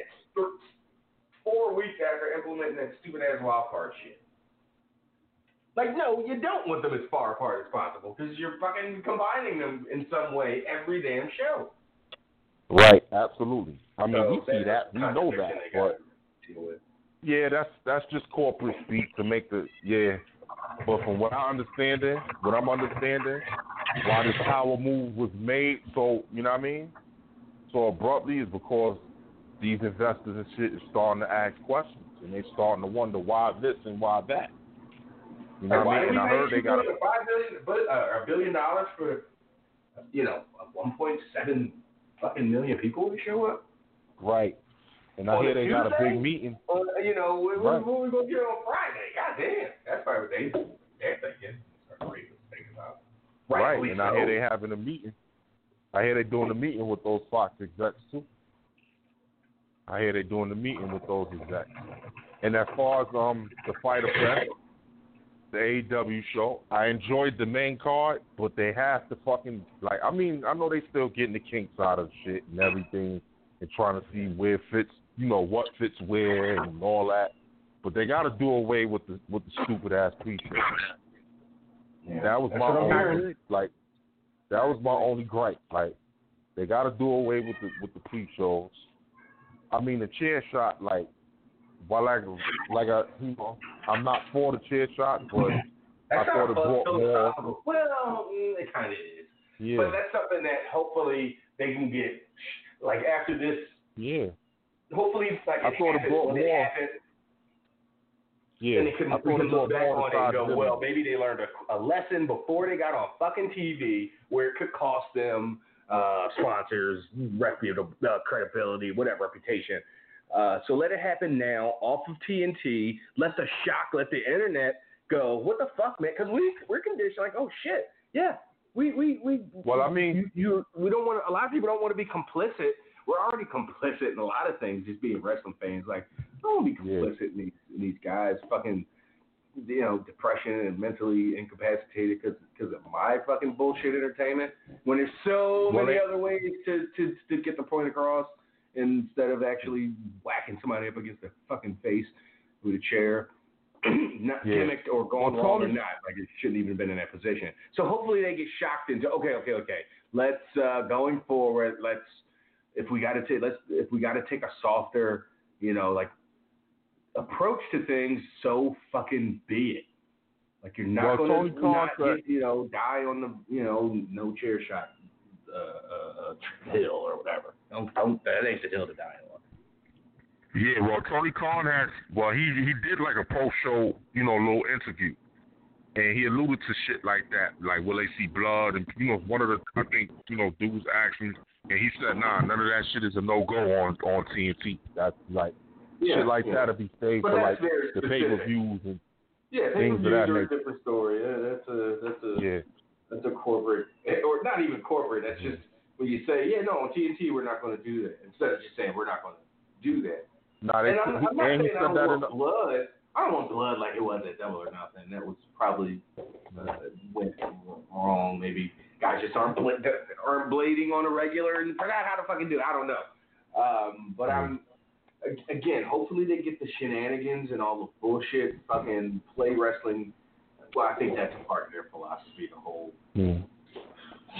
I mean, to me, one thing in particular that's not working to me already, and they need to do away with that shit, is that stupid ass librarian gimmick shit. Like, that shit is just bullshit. Like, it's not working. It's not coming across. It's not. You know what I mean? One of the first I don't see the humor in it. At Double or Nothing, it was like one of the first sketches they led that show off with. And I was like, what the fuck? Like, if this was on WWE, we'd be fucking flooding Twitter with hatred. Like, this, how is this different than Suffer and Succotash?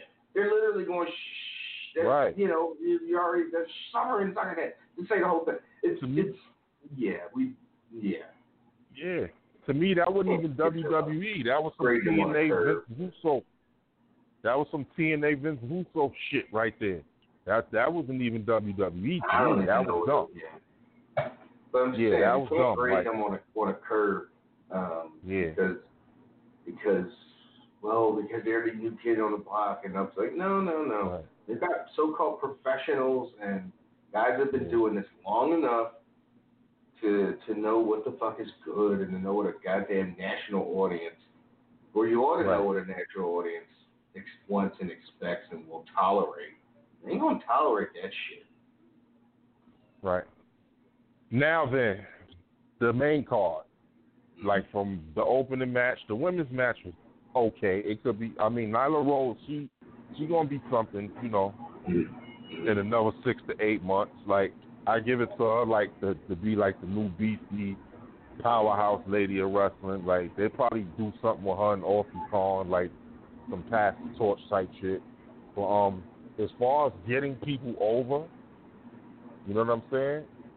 Like, they doing a damn good job of it, because I think they made a star out of that Darby Allin kid, you know what I mean, in one night.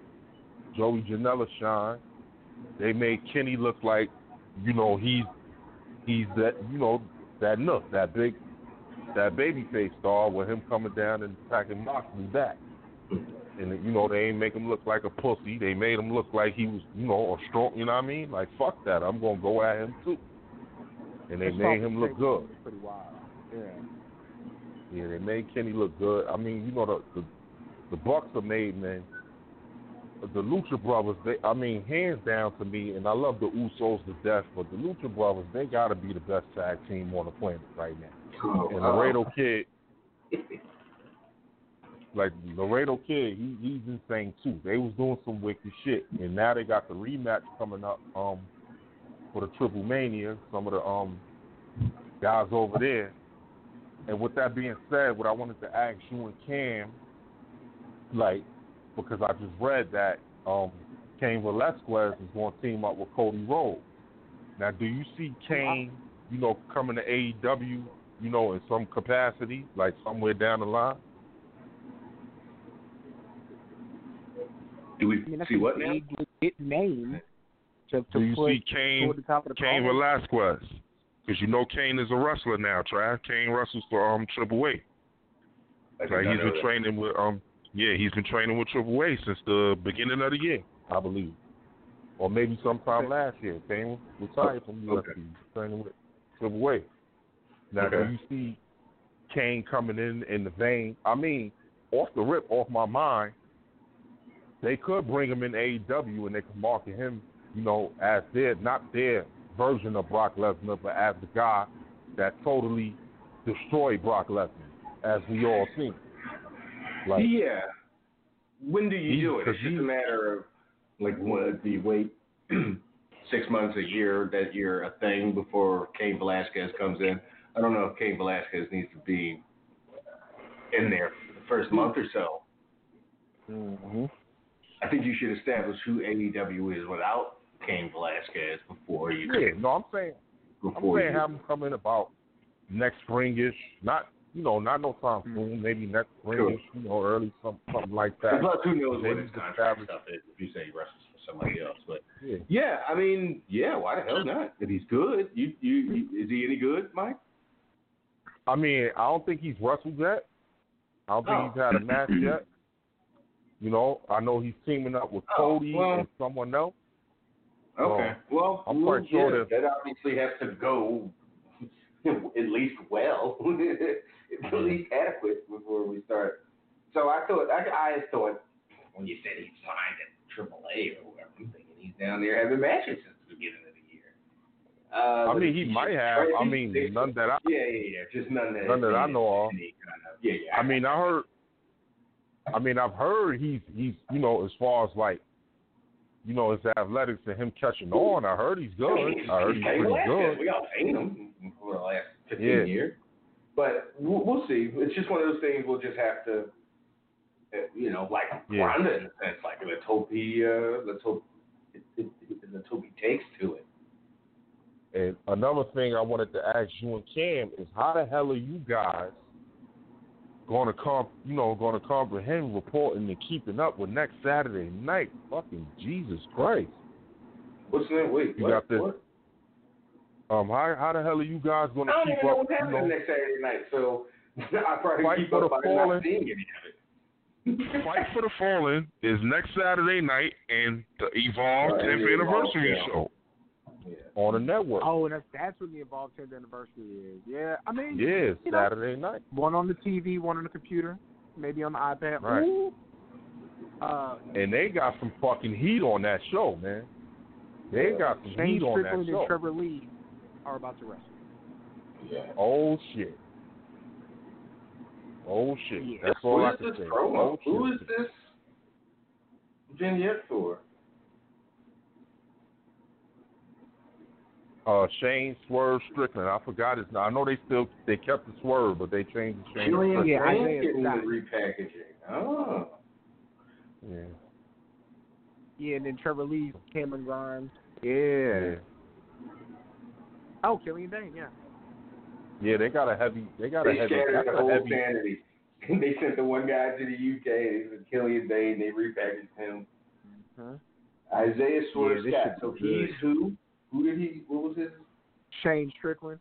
That's Shane. Yeah, Shane Strickland. Yeah, so that's gonna be a heavy deal. I've never seen him. For next weekend. So do you think one show will outshine the other, or you think it'll be two high quality, like evenly, dead even shows? Yeah, I think Shit, I like this guy already. It's a celebration for Evolve, and it's a feeling out process for AEW. I think they'll both be good, but I think they're different things. I think they're serving different audiences. I'm kind of looking forward to the Evolve show just because, in being cool with Stokely, like they got me more involved with who the wrestlers were, the things they did, and having that relationship with WWE. I've seen more.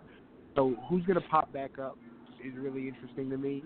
So I think that's, like, if you're primarily a WWE guy, I think you're going to watch that Evolve show. One, because of access, and two, because, there's going to be some familiarity. And the AEW show, like, as somebody who covers this stuff, I'm really curious to see the strides they're making. But I think the casual fan, it's funny, I think the casual fan is probably going to be more into AEW, because I do think Evolve is like this unique fraternity type thing. So, yeah, different audiences. And boy, and then they got that. Look. And then they got the Brothers of the match carrying the AEW card. I mean, SEMA and Kenny, that's going to be blow away. And then they just added MJF. Yeah. They added MJF, Sammy Guevara, and someone else against Joey Janela, Darby Allin, and Jimmy Havoc. So those dudes is going to go all out. Yeah, it's going to be a lot. No pun intended. Right, they're going to have a bunch of matches. And, why are they together? Why do they fit? Why is Jimmy fucking Havoc in with these guys that you're trying to get over as main event guys? Now Jimmy fucking Havoc, the old hardcore fucking blood wrestler guy, is a part of this? Well, all three of those guys are, pretty much that. I mean, from that hardcore element, Havoc, Janela, and Darby Allin. So. Well, Darby, yeah, you're right. Why? Okay, so my question is, why is Darby Allin, the guy they're trying to get over, as a potential main event star, and with this fucking doing this garbage bullshit? I think that he's going to be. I think Trav, with him moving forward, with him and that bump he took where he damn near broke his fucking body, I think they're looking for that sympathetic, almost akin to, Mick Foley, like that sympathetic, hardcore dude that's just willing to put everything on the line for his quote-unquote love of the business and the fans and shit like that. But this guy might not be able to read the back of an alphabet box in the next 5 to 10 years. Yeah. You know what I'm saying? They got to slow that shit down. Like, certain shit like that, they got to slow down. But I mean, overall, like, shit, like it's just a great time to wrestling, like for anybody. It is there. I mean, it's a great time to be a wrestling fan. You can watch shows you can go to. Like, there's just so much access. Like now with Raw and SmackDown, it got you intrigued now to tune in to see what these guys are going to do and how, storylines are going to further. I mean, like I said, as you can see, Paul Heyman is super high on Ricochet, and that's the basis of everything. I believe, Cam, is like they're trying to put their stamp on younger talent with the bringing up of Street Profits and younger hipper talent because that's going to be AEW's lane with the younger with the younger guys. So I think that's what they're angling for. Let's show you all young guys now, like Ricochet. All 31 years of is like main eventing Raws. You had Heavy Machinery. And he's supposed to go forward. He got the body. He got the look. You know what I'm saying? Yeah, finally. It seems like finally they've got Heavy Machinery clicking. Yeah, and it's Heavy Machinery main eventing back to back show. Like that's no wonder it's because they're connected to Dana Bryan and working with them, and it's getting them over. Like I don't want to say gangbusters, but they're over. And 4 months ago when they were just doing that bullshit and coming out and interrupting Alexa Bliss's show, and just terrible stuff. And you're like, wait a second, I've seen these guys get over like just a few weeks ago. Why are now they under? Yep. And then here finally they've just been working good matches and good psychology in their matches, and that what? Getting over. So the last couple of years, and really, I mean, it kind of started when I was in college with Webby, but everybody's like Savage this and Savage that, and that dude's a Savage and this and that, and I think it's one of those super empty colloquialisms that just don't really hold water. Trevor Lee is anymore. A savage. Yeah, like Trevor Lee, Cameron Grimes is absolutely a savage. He wrestles like a savage, and it's fun to watch. Like the true definition of the word. Yeah, like he does submissions and he can do high flying moves, but his looks, the torque on his facial expression, the way that he hits people, he's absolutely a savage. He is fun to watch.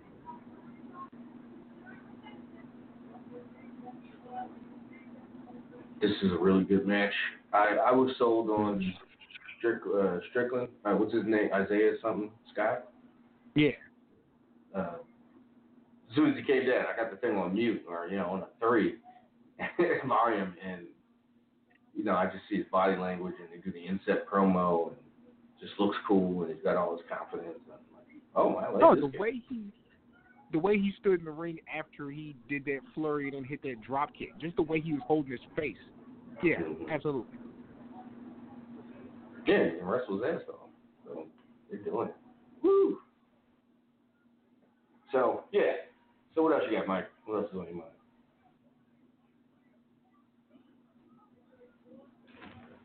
Did we lose Mike? I think we lost Mike. It's so hard. Oh, no, Mike's back. Resurrected. There you go, Mike. So what else? Resurrected like the older, old he got Undertaker. Thrown over the. Look, he got thrown over the top rope, and instead of skinning the cat, he completely handsprung over the top rope. Hands touched the outside of the apron and completed the front flip. Landing on his feet. What was that? Who that? That's Swerve. I tell you, Trav. That kid's sick. He came from. He was the ML. Yeah, sorry to cut you off, Cam. He was the MLW champion a while back. Dude is a savage, man. Dude, like ML. I tell you, Trav. That's why you got. Cam might be on it, but y'all gotta pay attention to MLW, because that's where a lot of those talents are coming from. Like they're breaking first in the U.S. just like I tell you, I don't know if you heard the conversation last week, Cam. Rich chimed in with me and agreed wholeheartedly. There's a group in MLW called Contra something, and it's with Jacob Fatu and yo, I shit you not, those dudes, they're different breeds. You hear me? Those dudes is different. They remind me of like just rough house, like that Hanson and yeah, but that Jacob Fatu is going to be a star. Like, and everybody wants him right now. Everybody is on to that kid. I'm guessing same family. Yeah, he's actually that's Rikishi's nephew. That's Tonga Kid's son, Jacob Fatu. Okay. Gotcha. He's almost like his uncle Umaga, but way more athletic. He actually does the BME. He does the that's one of his finishers, the best moonsault ever. He can actually do it. Oh, he got a lot of similarities. Yeah. I hope it's in the double DQ. Like, this is a crazy match. I said at the beginning of this match before they even locked up, why isn't this the finals? Like, what the fuck? Why is this some first round bullshit? It's a crazy first round match. And another question, fellas, do y'all see do y'all think Jeff Cobb will end up in AEW, being that his ROH contract is over? He might roll off the side of the flat earth, so who fucking knows? Yeah, let him sell it. Dickhead. We saw an interview, Mike, where he was on Jericho's podcast talking about flat earth, and I just they've just been teaching this stuff since we were kids. I've never been upstairs. I've never been up in a rocket. I've never been up in a spaceship. Like, yeah, because that's the only way you know. Ooh, that was good. What a match. So basically, it was a buffoon's interview. I saw the fucking text of that part of it when he's talking about being flat. I mean, if I was AEW, I'm definitely going after him. Right. Super athlete. They need big guys. Yes, they do. Yeah. They and need they don't some have big a lot guys. of singles wrestlers like of color, and so I think that that's the thing that. Well, wow. I don't know if he identified anyway. Well, I think we know it's Ken. Yeah, don't. We do get an email from Bruce from Washington, and one of his questions is matter of fact, his subject is lack of wrestlers of color in AEW, but it's for the VIP. So if you want to hear that conversation, go VIP. They just signed Private Party, sure, black tag team. They have the Lucha Brothers, Chima. So there's, and then on the women's side, they definitely have women of color.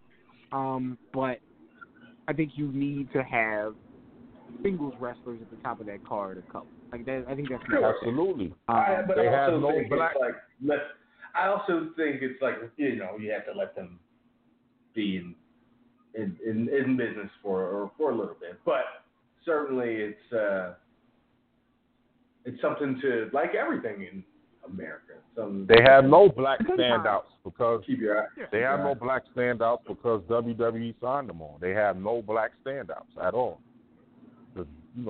It's just damn near signed them on. It's also true. Like there's not a Patrick Clark just sitting there, right? For you to sign. Like Scorpio Sky, longtime vet, is probably besides him. Let's not forget about homie in SCU, SUC. Scorp is so underrated. He's the most underrated dude. There. He's very good. Like, but what I'm saying is, he's like, underrated. Longtime vet, this is probably where he fits in best. Like, but I'm going along with what you're saying, Mike. There's not a lot of just young black singles talent just sitting there. Like, I could see, and it sucks to say it, but I don't know if anybody's ever going to want to deal with Lio Rush because things keep happening.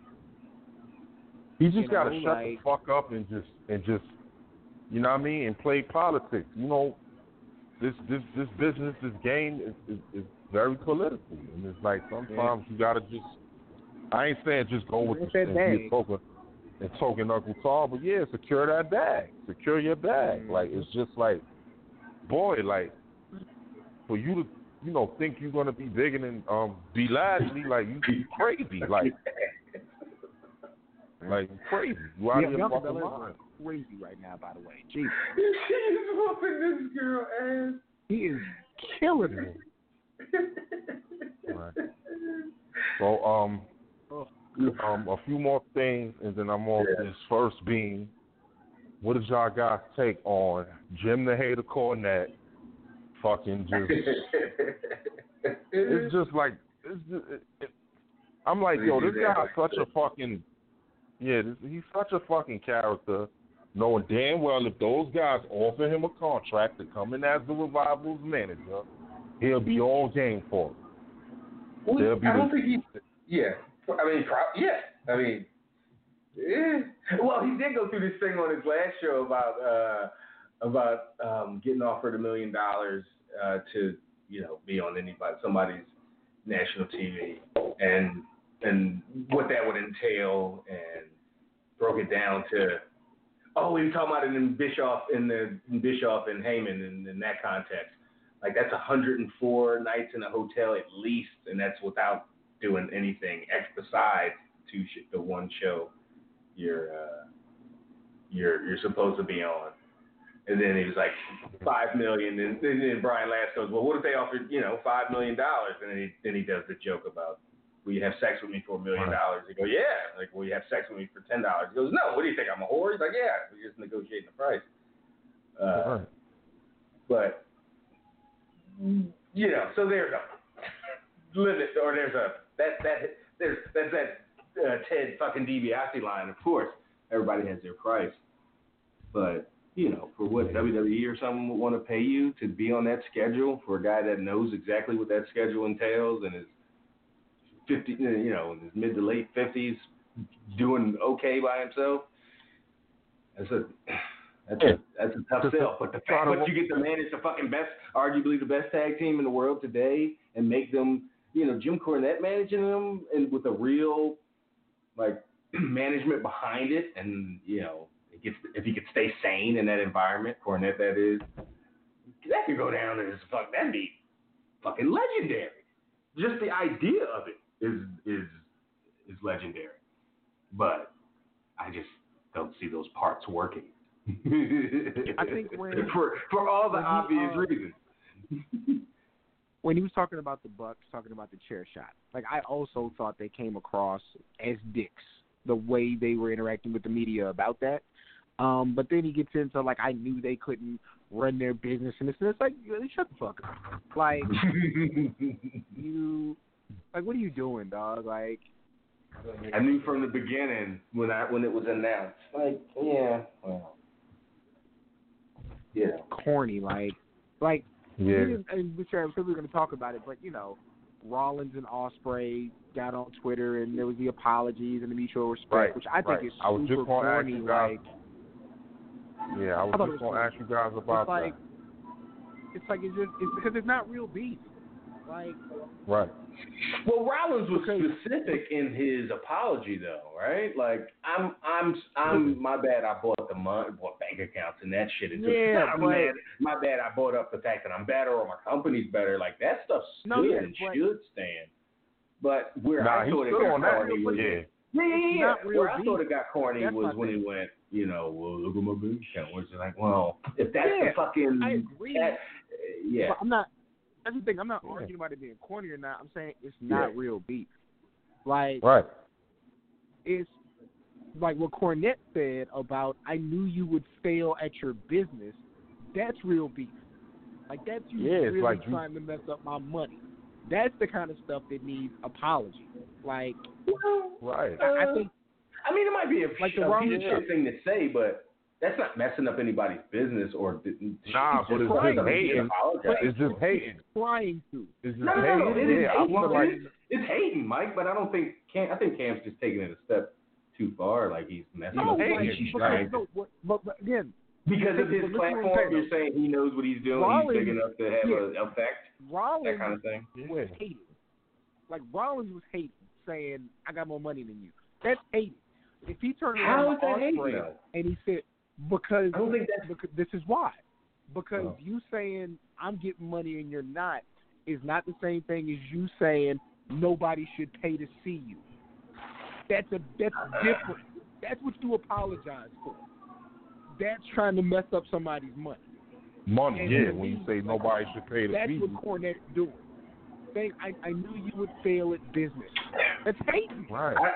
No. It is hating. It is, but I don't know how it goes past hating or just a strong, vicious maybe opinion to trying to hurt their business and actually hurting their business. I mean, because he said for years they shouldn't be getting money. Like that's his MO. Like, yeah, it definitely that's what is. he does to them. I feel like he's salty, and he's been salty for all these years because the shit said AEW Fighter Fest and not Smoky Mountain Fighter Fest. You understand? Yeah. Like, you know what I mean? Yes. Like, bro, you went under years ago, man. Yeah. You went under years ago. You was hating on Paul. You was hating on Paul Lee because his shit got bigger than yours. You understand what I'm saying? And it's like he's jealous. To me, he's jealous of Paul Lee to this day. You know what I mean? Because people herald Paul Lee as more of a genius than he was, as they was. But when he talks about Paul, but when Paul comes up when Heyman comes up in conversation, he doesn't talk shit about Paul. He might take shots at how he looks, but it's not a professional. He doesn't talk about his. Matter of fact, it's the opposite. It's Heyman's the only one that knows what he's doing. When he talks about the Bischoff and Heyman stuff, he's like, "Yeah, I understand bringing like what we said. Like, we understand the concept. Why Heyman saying that. Oh, sure. I'm not saying he didn't talk shit in '97 or whatever, but yeah, because he certainly did. And he's probably hating to the Smoky Mountain. But anyway, I'm going to give him too much energy, but that's what I think about him is like he's actually a hater, and it's like I don't think that's unfair.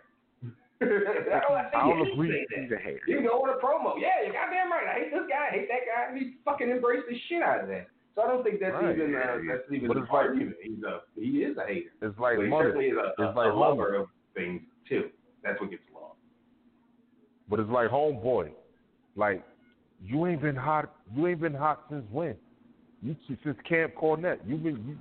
It's like you've been keeping yourself alive, living off other people's blood. But that's just a cop out kind of reaction too, Mike, because. Who the fuck am I to say anything about? I'm just some dickhead with a podcast. Because he hasn't been. If that's the case, then nobody who ain't popping should have an opinion, right? An opinion, but that's not just on its face. Yeah, I'm a working class. Don't get me wrong. I understand why the fuck people hate Cornette. I hate him. Yeah, I just don't get me twisted. And agree with 75% of the other things. Don't get me twisted. That is my second favorite manager of all time. I have spent hundreds of dollars on context and hate him in the real life. I have spent hundreds of dollars. I have spent hundreds of dollars on his website. He has signed my Midnight Express, scrapbook for me. But as far as like somebody like you, you know what I mean, and what he says, and how he tries to. How he attacks those guys because he don't like their particular style. Their particular style ain't his, cup of tea. It's like you're undercutting other people, and you're trying to deter people from not liking them in your comments and how you talk. But if that's the case, it's just because he's famous and has 100,000 downloads compared to 5,000. Definitely, I'm giving myself a lot of credit. The difference is because he has a platform and we say if anybody says I hated this, I don't like, even if it's just from a pure hating standpoint, not rational, vicious pure, fuck them and, fuck their mothers and all that. Well, I'm going out of my way to tell people, because I'm talking so much shit, strong shit, to don't spend money on that show or that pay-per-view or that wrestler. But you would never say that because I'm just some fucking nobody. Right. But because I'm a nobody, just because he's a somebody, don't mean his opinion is harsh or as irrational as it may be. Doesn't. I don't think you should go as far as to say he's trying to keep people out of business. That's all. But that's semantics of this thing. And the last thing I got for the night, who y'all think gonna be the mystery opponent for Aleister Black? And that's all I got for y'all for tonight. Who y'all think they're gonna feed to him? Because I hear he's another one that Heyman and all those guys are pretty high. Yeah. Ooh, Tyler Breeze is back right now. Oof. All right, thanks, Mike. Appreciate you, man. Who is the mystery, who knocked on the door?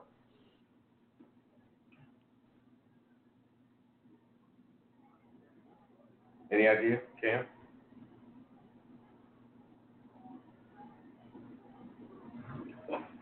Who's Cam? He's still there. Says he's there. Oh. Wait a second. Maybe that. Yeah, I dropped off like 5 minutes ago, but you guys weren't going. So I don't know. Maybe I'm like, is it Rusev sitting there? Trying to think of who they have there as singles who wasn't wrestling on their show. Is it too soon for Randy Orton? No. I think that's who it's going to be. Randy would be a good one in that spot. If Sami Zayn is there, because it wasn't there with KO. Yeah. And it gets a pay-per-view, so it could be, could be anybody from either side. I'd say Randy Orton. I think Randy Orton's high up on my list of who that could be. Yeah, he hasn't been around for a few weeks now. It makes sense status-wise that after spending all this time with these, however you want to describe the Aleister promos, the payoff better be worth it. So I think Randy Orton, I could talk myself into. And I don't need to talk myself into it too much, but I think that's certainly worthy of his first program. Hopefully not presuming too early, but assuming he wins, Aleister wins the feud. That's definitely a good way to show up. First match is with Randy. It's a little backwards. First match is on a damn gimmick pay-per-view, but their match doesn't have to be a gimmick. It could be the one straight match on the show, or one of few. So yeah, I'm going Orton. I don't even know who makes sense as a backup. If it's not Orton, then who? Way up there. They already did. I don't know. They already got Shinsuke working with Balor. It seems like. Lars is hurt. I don't think Rusev fits. Lars is hurt. Yeah. Corbin's busy. It's not going to be Strowman or Lashley. Not going to be Drew. I think Randy's a solid choice. What about backup? Strowman and Lashley. Oh, okay. Yeah, Shelton's there. I don't know if it's going to be a Shelton. It's got to be somebody serious. Yeah, but again, Shelton was at the final promo on the show. It's hard to say. You put a lot into that. Into that placing specifically. And they asked, why ask Shelton Benjamin about the WWE title match? And nobody else was there. Slow locker room there. Wow. Wow, Tyler Breeze just hit the most weird, crazy, cool black backbreaker on Roger Strong. Yeah, that was. He bringing it in this match, flying around, forearm off the apron, running forearm was really good. But yeah, Strowman and Lashley, that spot, that angle, what did you think of that?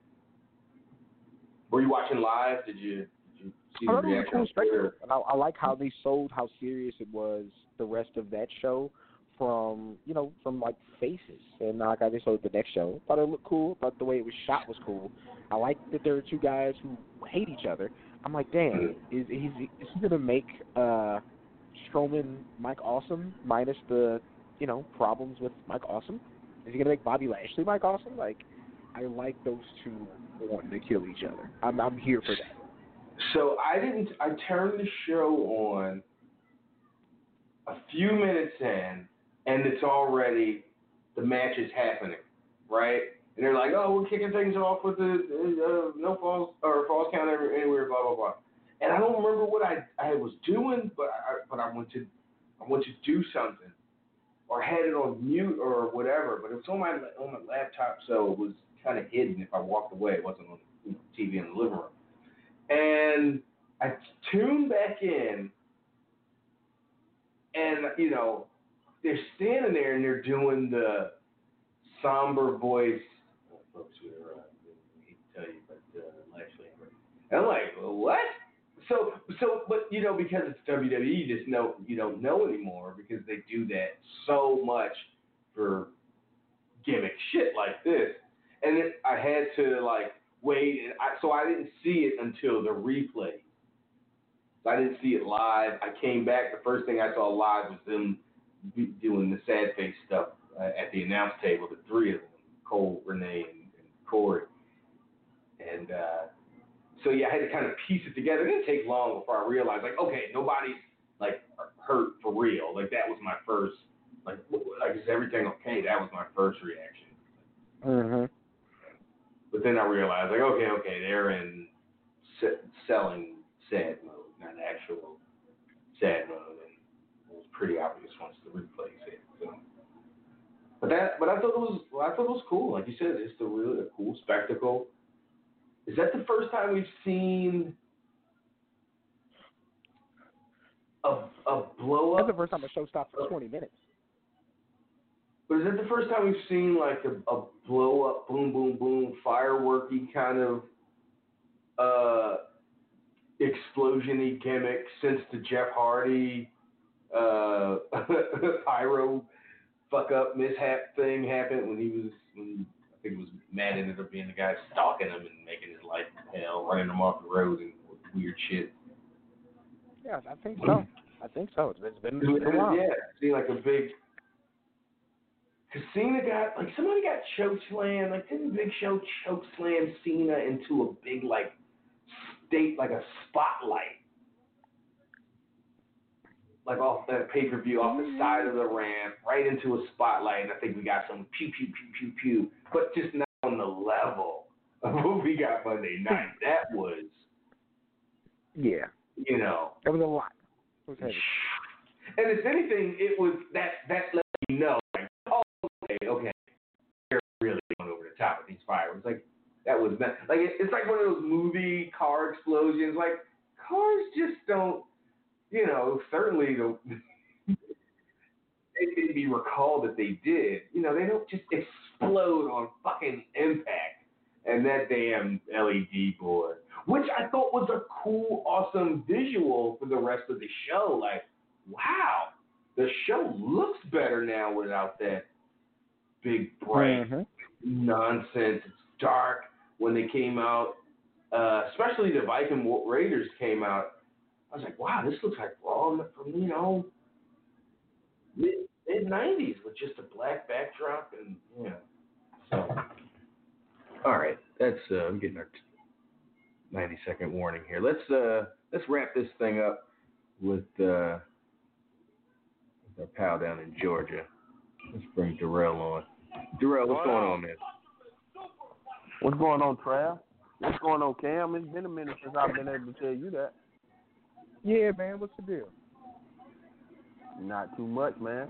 Just sitting here and listening to y'all have this conversation while I was at the gym, and I'm from the gym, so, enjoying the conversation. Yes, sir. Undisputed Era racking up another win. They're on a roll. Man, That was a really that, good match Adam with a really Cole good promo. finish. I don't know if y'all seen the Adam Cole little video thing that they showed Yeah. part 2. He was. My boy was on his real asshole you shit. really gonna be NXT champion? Told him to give up on their dreams. That boy is Yeah, crazy. he told them all to give up on their dreams. Like, no, it's not happening. Like, the boy gave y'all confidence. He came here, let y'all hold the title, getting y'all hopes up. And no, that'll never happen. I said, wow. Amazing. I appreciate love the that. fact that Roddy is, like, the tension with that is not, it seems to be gone. Yeah. Right? Like, they're just back to being a cohesive team. They're winning, and not all. It just goes to say, like, you know, hey, not all. Like, some teams have some problems. Don't expect everything to be a turn. So when you do get it, it just makes it more special. It's just the little things NXT does. Like, hey, that can be a part of tension. Can be a part of a storyline that doesn't lead to breaking up and everybody goes their separate ways. Yeah, I think, because you it know, eventually 3-4 months ago, eventually. we're talking about, you know, them being singles guys and this, that, and the other. Yep, because it eventually leads to a breakup eventually, just like you understand why Russell, now the story come out, now you understand why Russell Westbrook really hated Kevin Durant for a while because of the slime ball shit that he did to them. What did he do? Great. So, What did KD do? went to lunch with them That was funny. guys the day before, telling them how he going, that he finna sign back and all this stuff. The night before then, the next day, go and hang out with Golden State and talking about he's signing with them and didn't even call them boys or none of that. After they don't pay and went out to eat with him and all this, they hung out and everything, and he never called them or said anything afterwards. Oh yeah, that's not cool. Yeah, so So wait, just real quick before we get into wrestling. So Kawhi's a Laker. Did that happen? Nope. Still waiting. Or is he? Nope. Is he? Oh, okay. But he's about to be a Raptor. But somebody's a net. Somebody important. A couple of important people are nets, right? Kevin Durant and Kyrie Irving went to the Nets. Yeah, Kevin Right. Durant, Kyrie. That's what I'm not happy about. Yeah. But Yeah, it Kawhi, don't mean they're going to be good no time soon.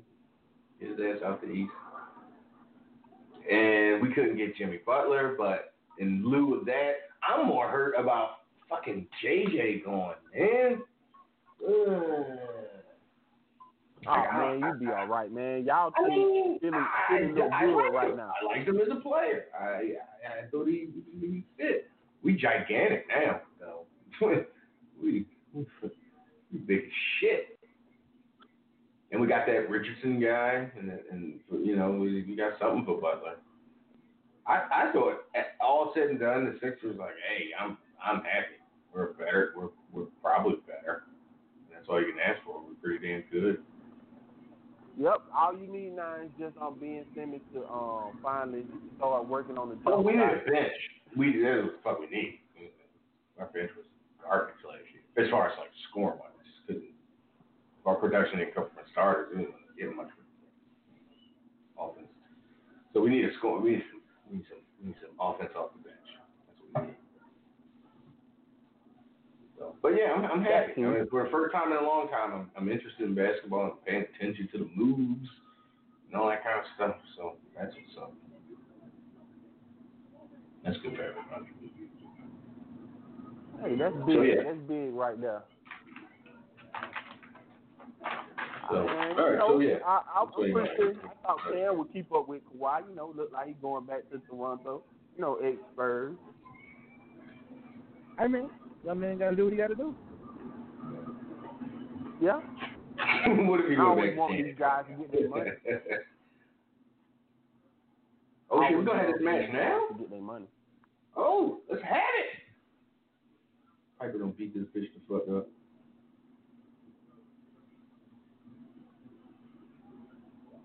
But other than that, man, I was listening to what y'all was saying. I agree. I like some of the stuff that they what Paul Heyman was doing. I like how he raising up the status of Ricochet and the United States title by main eventing 2 weeks in a row. Good turn, good first program would be for Ricochet to work with AJ. And I don't know who would come out the victor in that rivalry because, like y'all was saying earlier, the club for a year been not getting any victories. You would love to see them come out as victories, with victories and become the heel faction that I think they probably need on Raw because ain't no big heels in WWE right now. If you think about it, like there's no real legitimate threat. So I would like to see them do something with them and make them into a serious threat. Like they run through a couple of people. What y'all think about that? Well, sure. I mean, yeah. I'm always interested in, 100%. Somebody catching fire and being dominant, especially guys like that who, are good at what they do.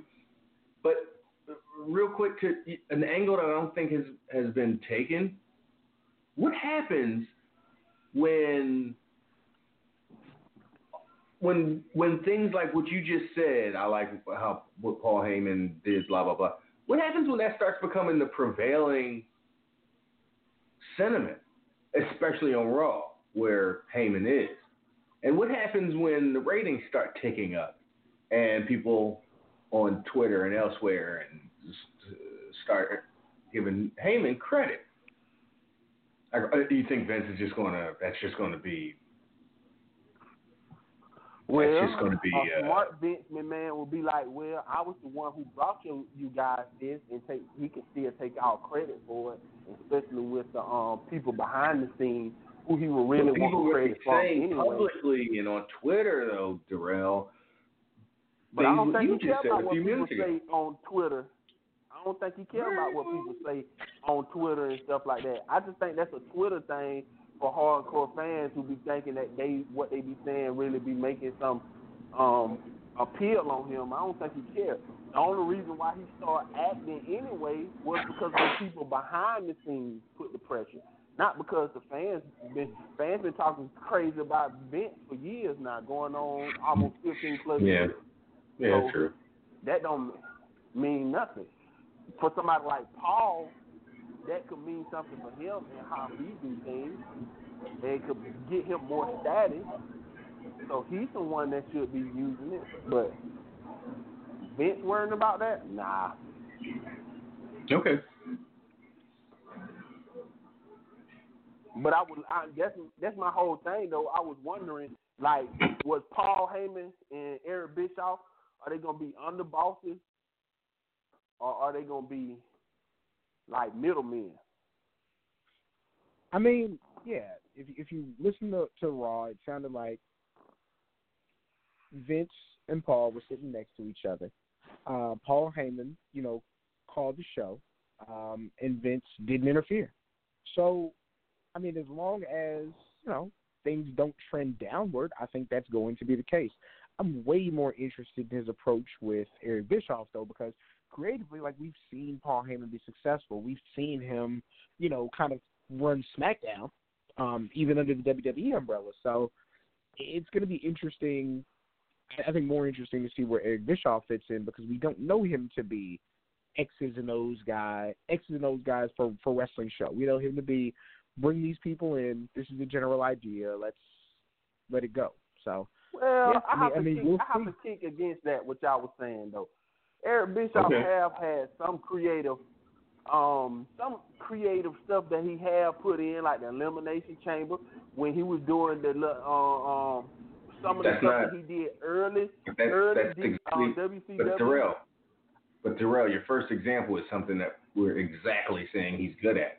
Big ideas, not week to week wrestling storytelling. But see, Hell in a The Cell is a problem big now, idea. I think people lasted mixing for up 15 years. people mixing up what cost him in WCW was he was good for the week to week stuff. He was bad on the business end, and then the business end started interfering with the week to week stuff. When you start giving people creative control, they did what they wanted. and they started They did vetoing their stuff. own shit. Nash and those guys were fucking booking their own shit. Hogan was booking his own shit. That's the business. That's the business end though, because he was giving That's people the week the to week. ability to have. That's What I'm saying, that's the week-to-week storytelling he left to somebody else. He wasn't doing that, or he was. I mean, I'm sure he was involved, but that wasn't like. Maybe it was. I probably don't know what I'm talking about as far as Bischoff, but I did not think that was Bischoff week to week. You know, it was people giving them ideas. He was signing these guys and giving them creative control in their contract. Yeah, Darrell, like I hope that was fucking clear. him up. Like, I give him credit for understanding that having cruiserweights on his show was advantageous. Like I give him credit for the ideas of, like you said, like an elimination chamber. Like those are good ideas. What I'm saying is like the actual stories outside of the NWO invasion were not very good. Like, and I'm saying this as somebody who's gone back and watched them. And I'm not even saying that like Vince McMahon is the best storyteller in wrestling in the world. I'm merely saying that this is something that Paul Heyman is clearly better at than Eric Bischoff. Like that's kind of my point. We've seen Paul Heyman succeed in this role in his company and in WWE. So I guess I'm saying I'm curious to see if the way that Vince McMahon kind of general managed Raw, if it's the same thing that'll happen with SmackDown, just because. And even if we go with the idea that Eric Bischoff was good at it, he hasn't done it in 20 years. Like that hasn't happened. True. And so now that's the weakness. That's the weakness. Now that's the weakness. But remember, now everybody had their flaws and everybody had their strengths and weaknesses. That's his weakness. But even when you listen to because I know Trav, you listen, you like Jim Cornette, and you listen to him, and you listen to some of the other people who was working in creative when Bischoff first came up, and how they said how it used to be, and how he would listen to everybody and take all the ideas, and then they would put the show together and use them all like that and put it together like that. He's a good idea person. That's something you can't take away from him. So that's what we've been saying. Good ideas and being able to put it together, him focusing on that alone and not having to worry too much about the business end, like signing people and all this other stuff, that could probably help with some of the weaknesses that, that he had with, like, the storytelling. Like, if you put strong individuals underneath him that's good at storytelling, like they keep some of the best story writers who good with storytelling, who want to tell more long-distance stories, because like Eric has said in multiple interviews, he want to do longer stories. So they'll probably put the people under him. That's always been the knock on him, though. Like, he doesn't know how to finish his long stories. He doesn't have. He has a good idea and can't finish them. That's the other knock against him, beyond not being only being really good at being a big ideas guy. His creative week-to-week stuff starts off, the stuff that he is known for. It starts off good, but his middle and certainly his ends are not good. And that could be yeah, but right. But that could have been that could have been a lot of reasons for that, because, like you said, if he had a ton of shit going on, which he did, like, now he doesn't have to worry about infrastructure, signing people, attitude problems, who's on what drugs, whatever the fuck they had all to deal with in '95 and to 2000. Really quick, Piper Niven and Rhea Ripley just beat the shit out of each other. They did, and again, that was a fight. And that was a good finish and clean. Somebody had to win, and that's all. That's all. Really good. Yeah. But yeah, both those guys, Darrell and Travis, both Paul Heyman and Eric Bischoff in top roles where they don't have to cut the checks. That's ideal. Yes, for different reasons. Yeah, for two different reasons, but still very much so. That's ideal. Yep. That's like you have your homeboy who good at something, but he bad at money. You keep him away. As long as you can keep him away from the money, you good at it. You keep him around. You know what I'm saying? Hey, here's this program. You go in and fucking design all our media, and you're in charge of social media, all that kind of shit. You stay away from the till, motherfucker. You ain't collecting tickets. You ain't nothing. Just here's a building. My question would be is because I think Eric Bischoff would want to be different, want to be far away from Paul and how Paul's taking it and stuff like that. And you see how he building characters like the Ricochet and stuff like that. I'm pretty sure Paul would want somebody like Ricochet, who he building, who he's strong on. He would want him on SmackDown. So I'm looking at it as, and I want to get y'all opinion on it. Do y'all see this as finally we get a real roster split? I'm talking about brand split. Like, you get to see more wrestlers on there. You don't keep seeing the same people every week on both shows and stuff like that. Do we finally get that? I'm not predicting it, no. I'm not predicting that we do or don't. If I have to err on the side of history.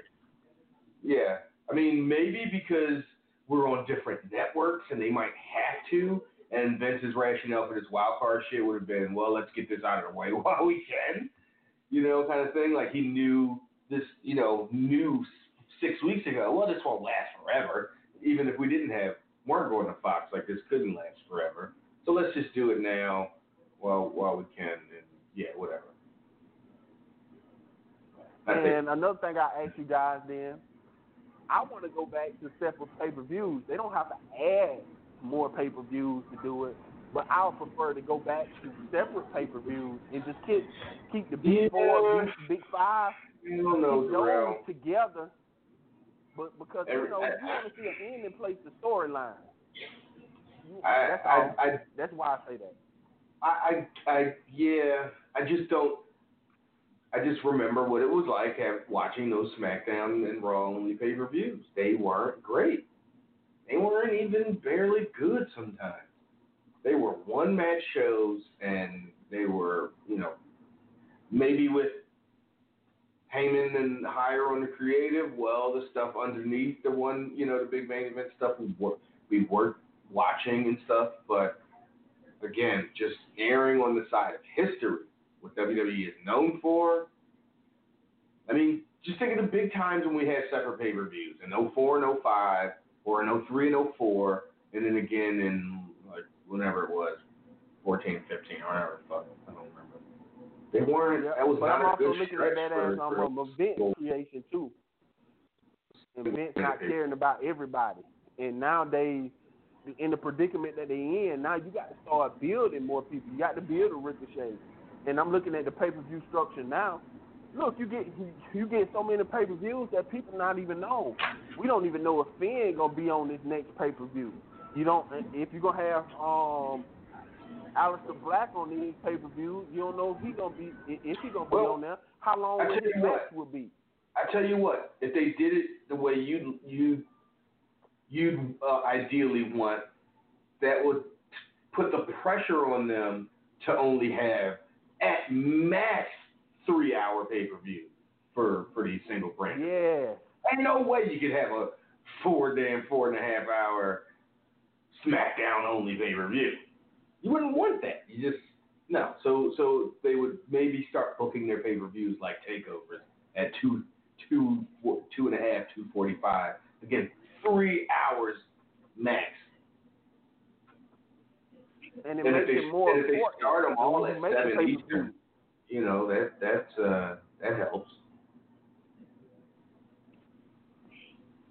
And when you had the pre-shows, because I heard y'all talking about the pre-show of AEW, that started making you take your pre-show different, because even if you make the pre-show, maybe that's a storyline that you're telling with somebody up and coming that you want to showcase a little bit, and just give a test and see how they are to potentially maybe be a TV star that you can roll You don't with. test somebody out on a fucking pre-show, on a show that's, you test people out on house shows and in front of audiences I don't mean that that type of testing out. I'm just talking about see how they perform on these bigger shows while they still telling these storylines. On that stage. Okay, yeah, sure. I mean, there's a place. You just don't want your pre-show to be a joke, and that seems to be. I don't remember what the pre-show for All In was last September, but I don't remember hearing about it like we have for Double or Nothing or for Fyter Fest, and it's been all bad. And I heard y'all talking about Shane, not Shane, but what's his name, Jim Cornette, and Cam, I was hearing you talking about explaining hate and stuff like that. Now, when you say what Jim Cornette did was hating because he was hurting money, would you say the same thing similar to what Cody did to Bailey? Because calling Bailey out and stuff like that, even though you hyping somebody else up, you hurting her money too. Wait, what did Cody say about Bailey? Her money with her character. Saying we have a better version of you, like saying that this is the more authentic version of you, that's definitely hating. But again, like, I'm talking about very specific words. If anybody says about anybody else, I knew you didn't know how to run a business, you're trying to hurt their money. Like, that's pretty cut and dry. Like, there's no that's true. I knew you could not run a business is directly trying to hurt someone's money. Whether you have the ability to do it or not is irrelevant. Because, but again, I understand there's levels to it, but when we talking about let's be real with it, when we all talk about let's be all real with it. I know you were talking about the Savage comment, and we're gonna talk about something like that. Being real with everything, it don't matter. When you fuck up my money, no matter how you fuck up with it, you can fuck it up. You can try to fuck my money up the way Jim Cornette fucking up somebody's money, or you can fuck it up on the sly, like how Cody could. You could say he was fucking up something on Twitter where her character is how she makes money. Sure, and I would say along those lines, like Seth Rollins saying that Ricochet is a better Will Ospreay is the same thing. Yeah. Will Ospreay saying I'm the best wrestler, and Seth Rollins is the same thing. Like, I understand what you're saying. I think that there's one or two or three steps in between the conversation that those people had. But you see, people hated when Seth Rollins said that, though. That's the point. Well, some people did. There were clear sides. That was a part of what turned out. Like, oh, look at the division. Yeah, that's why because it was one of those. I think. Yeah. Because people felt like that.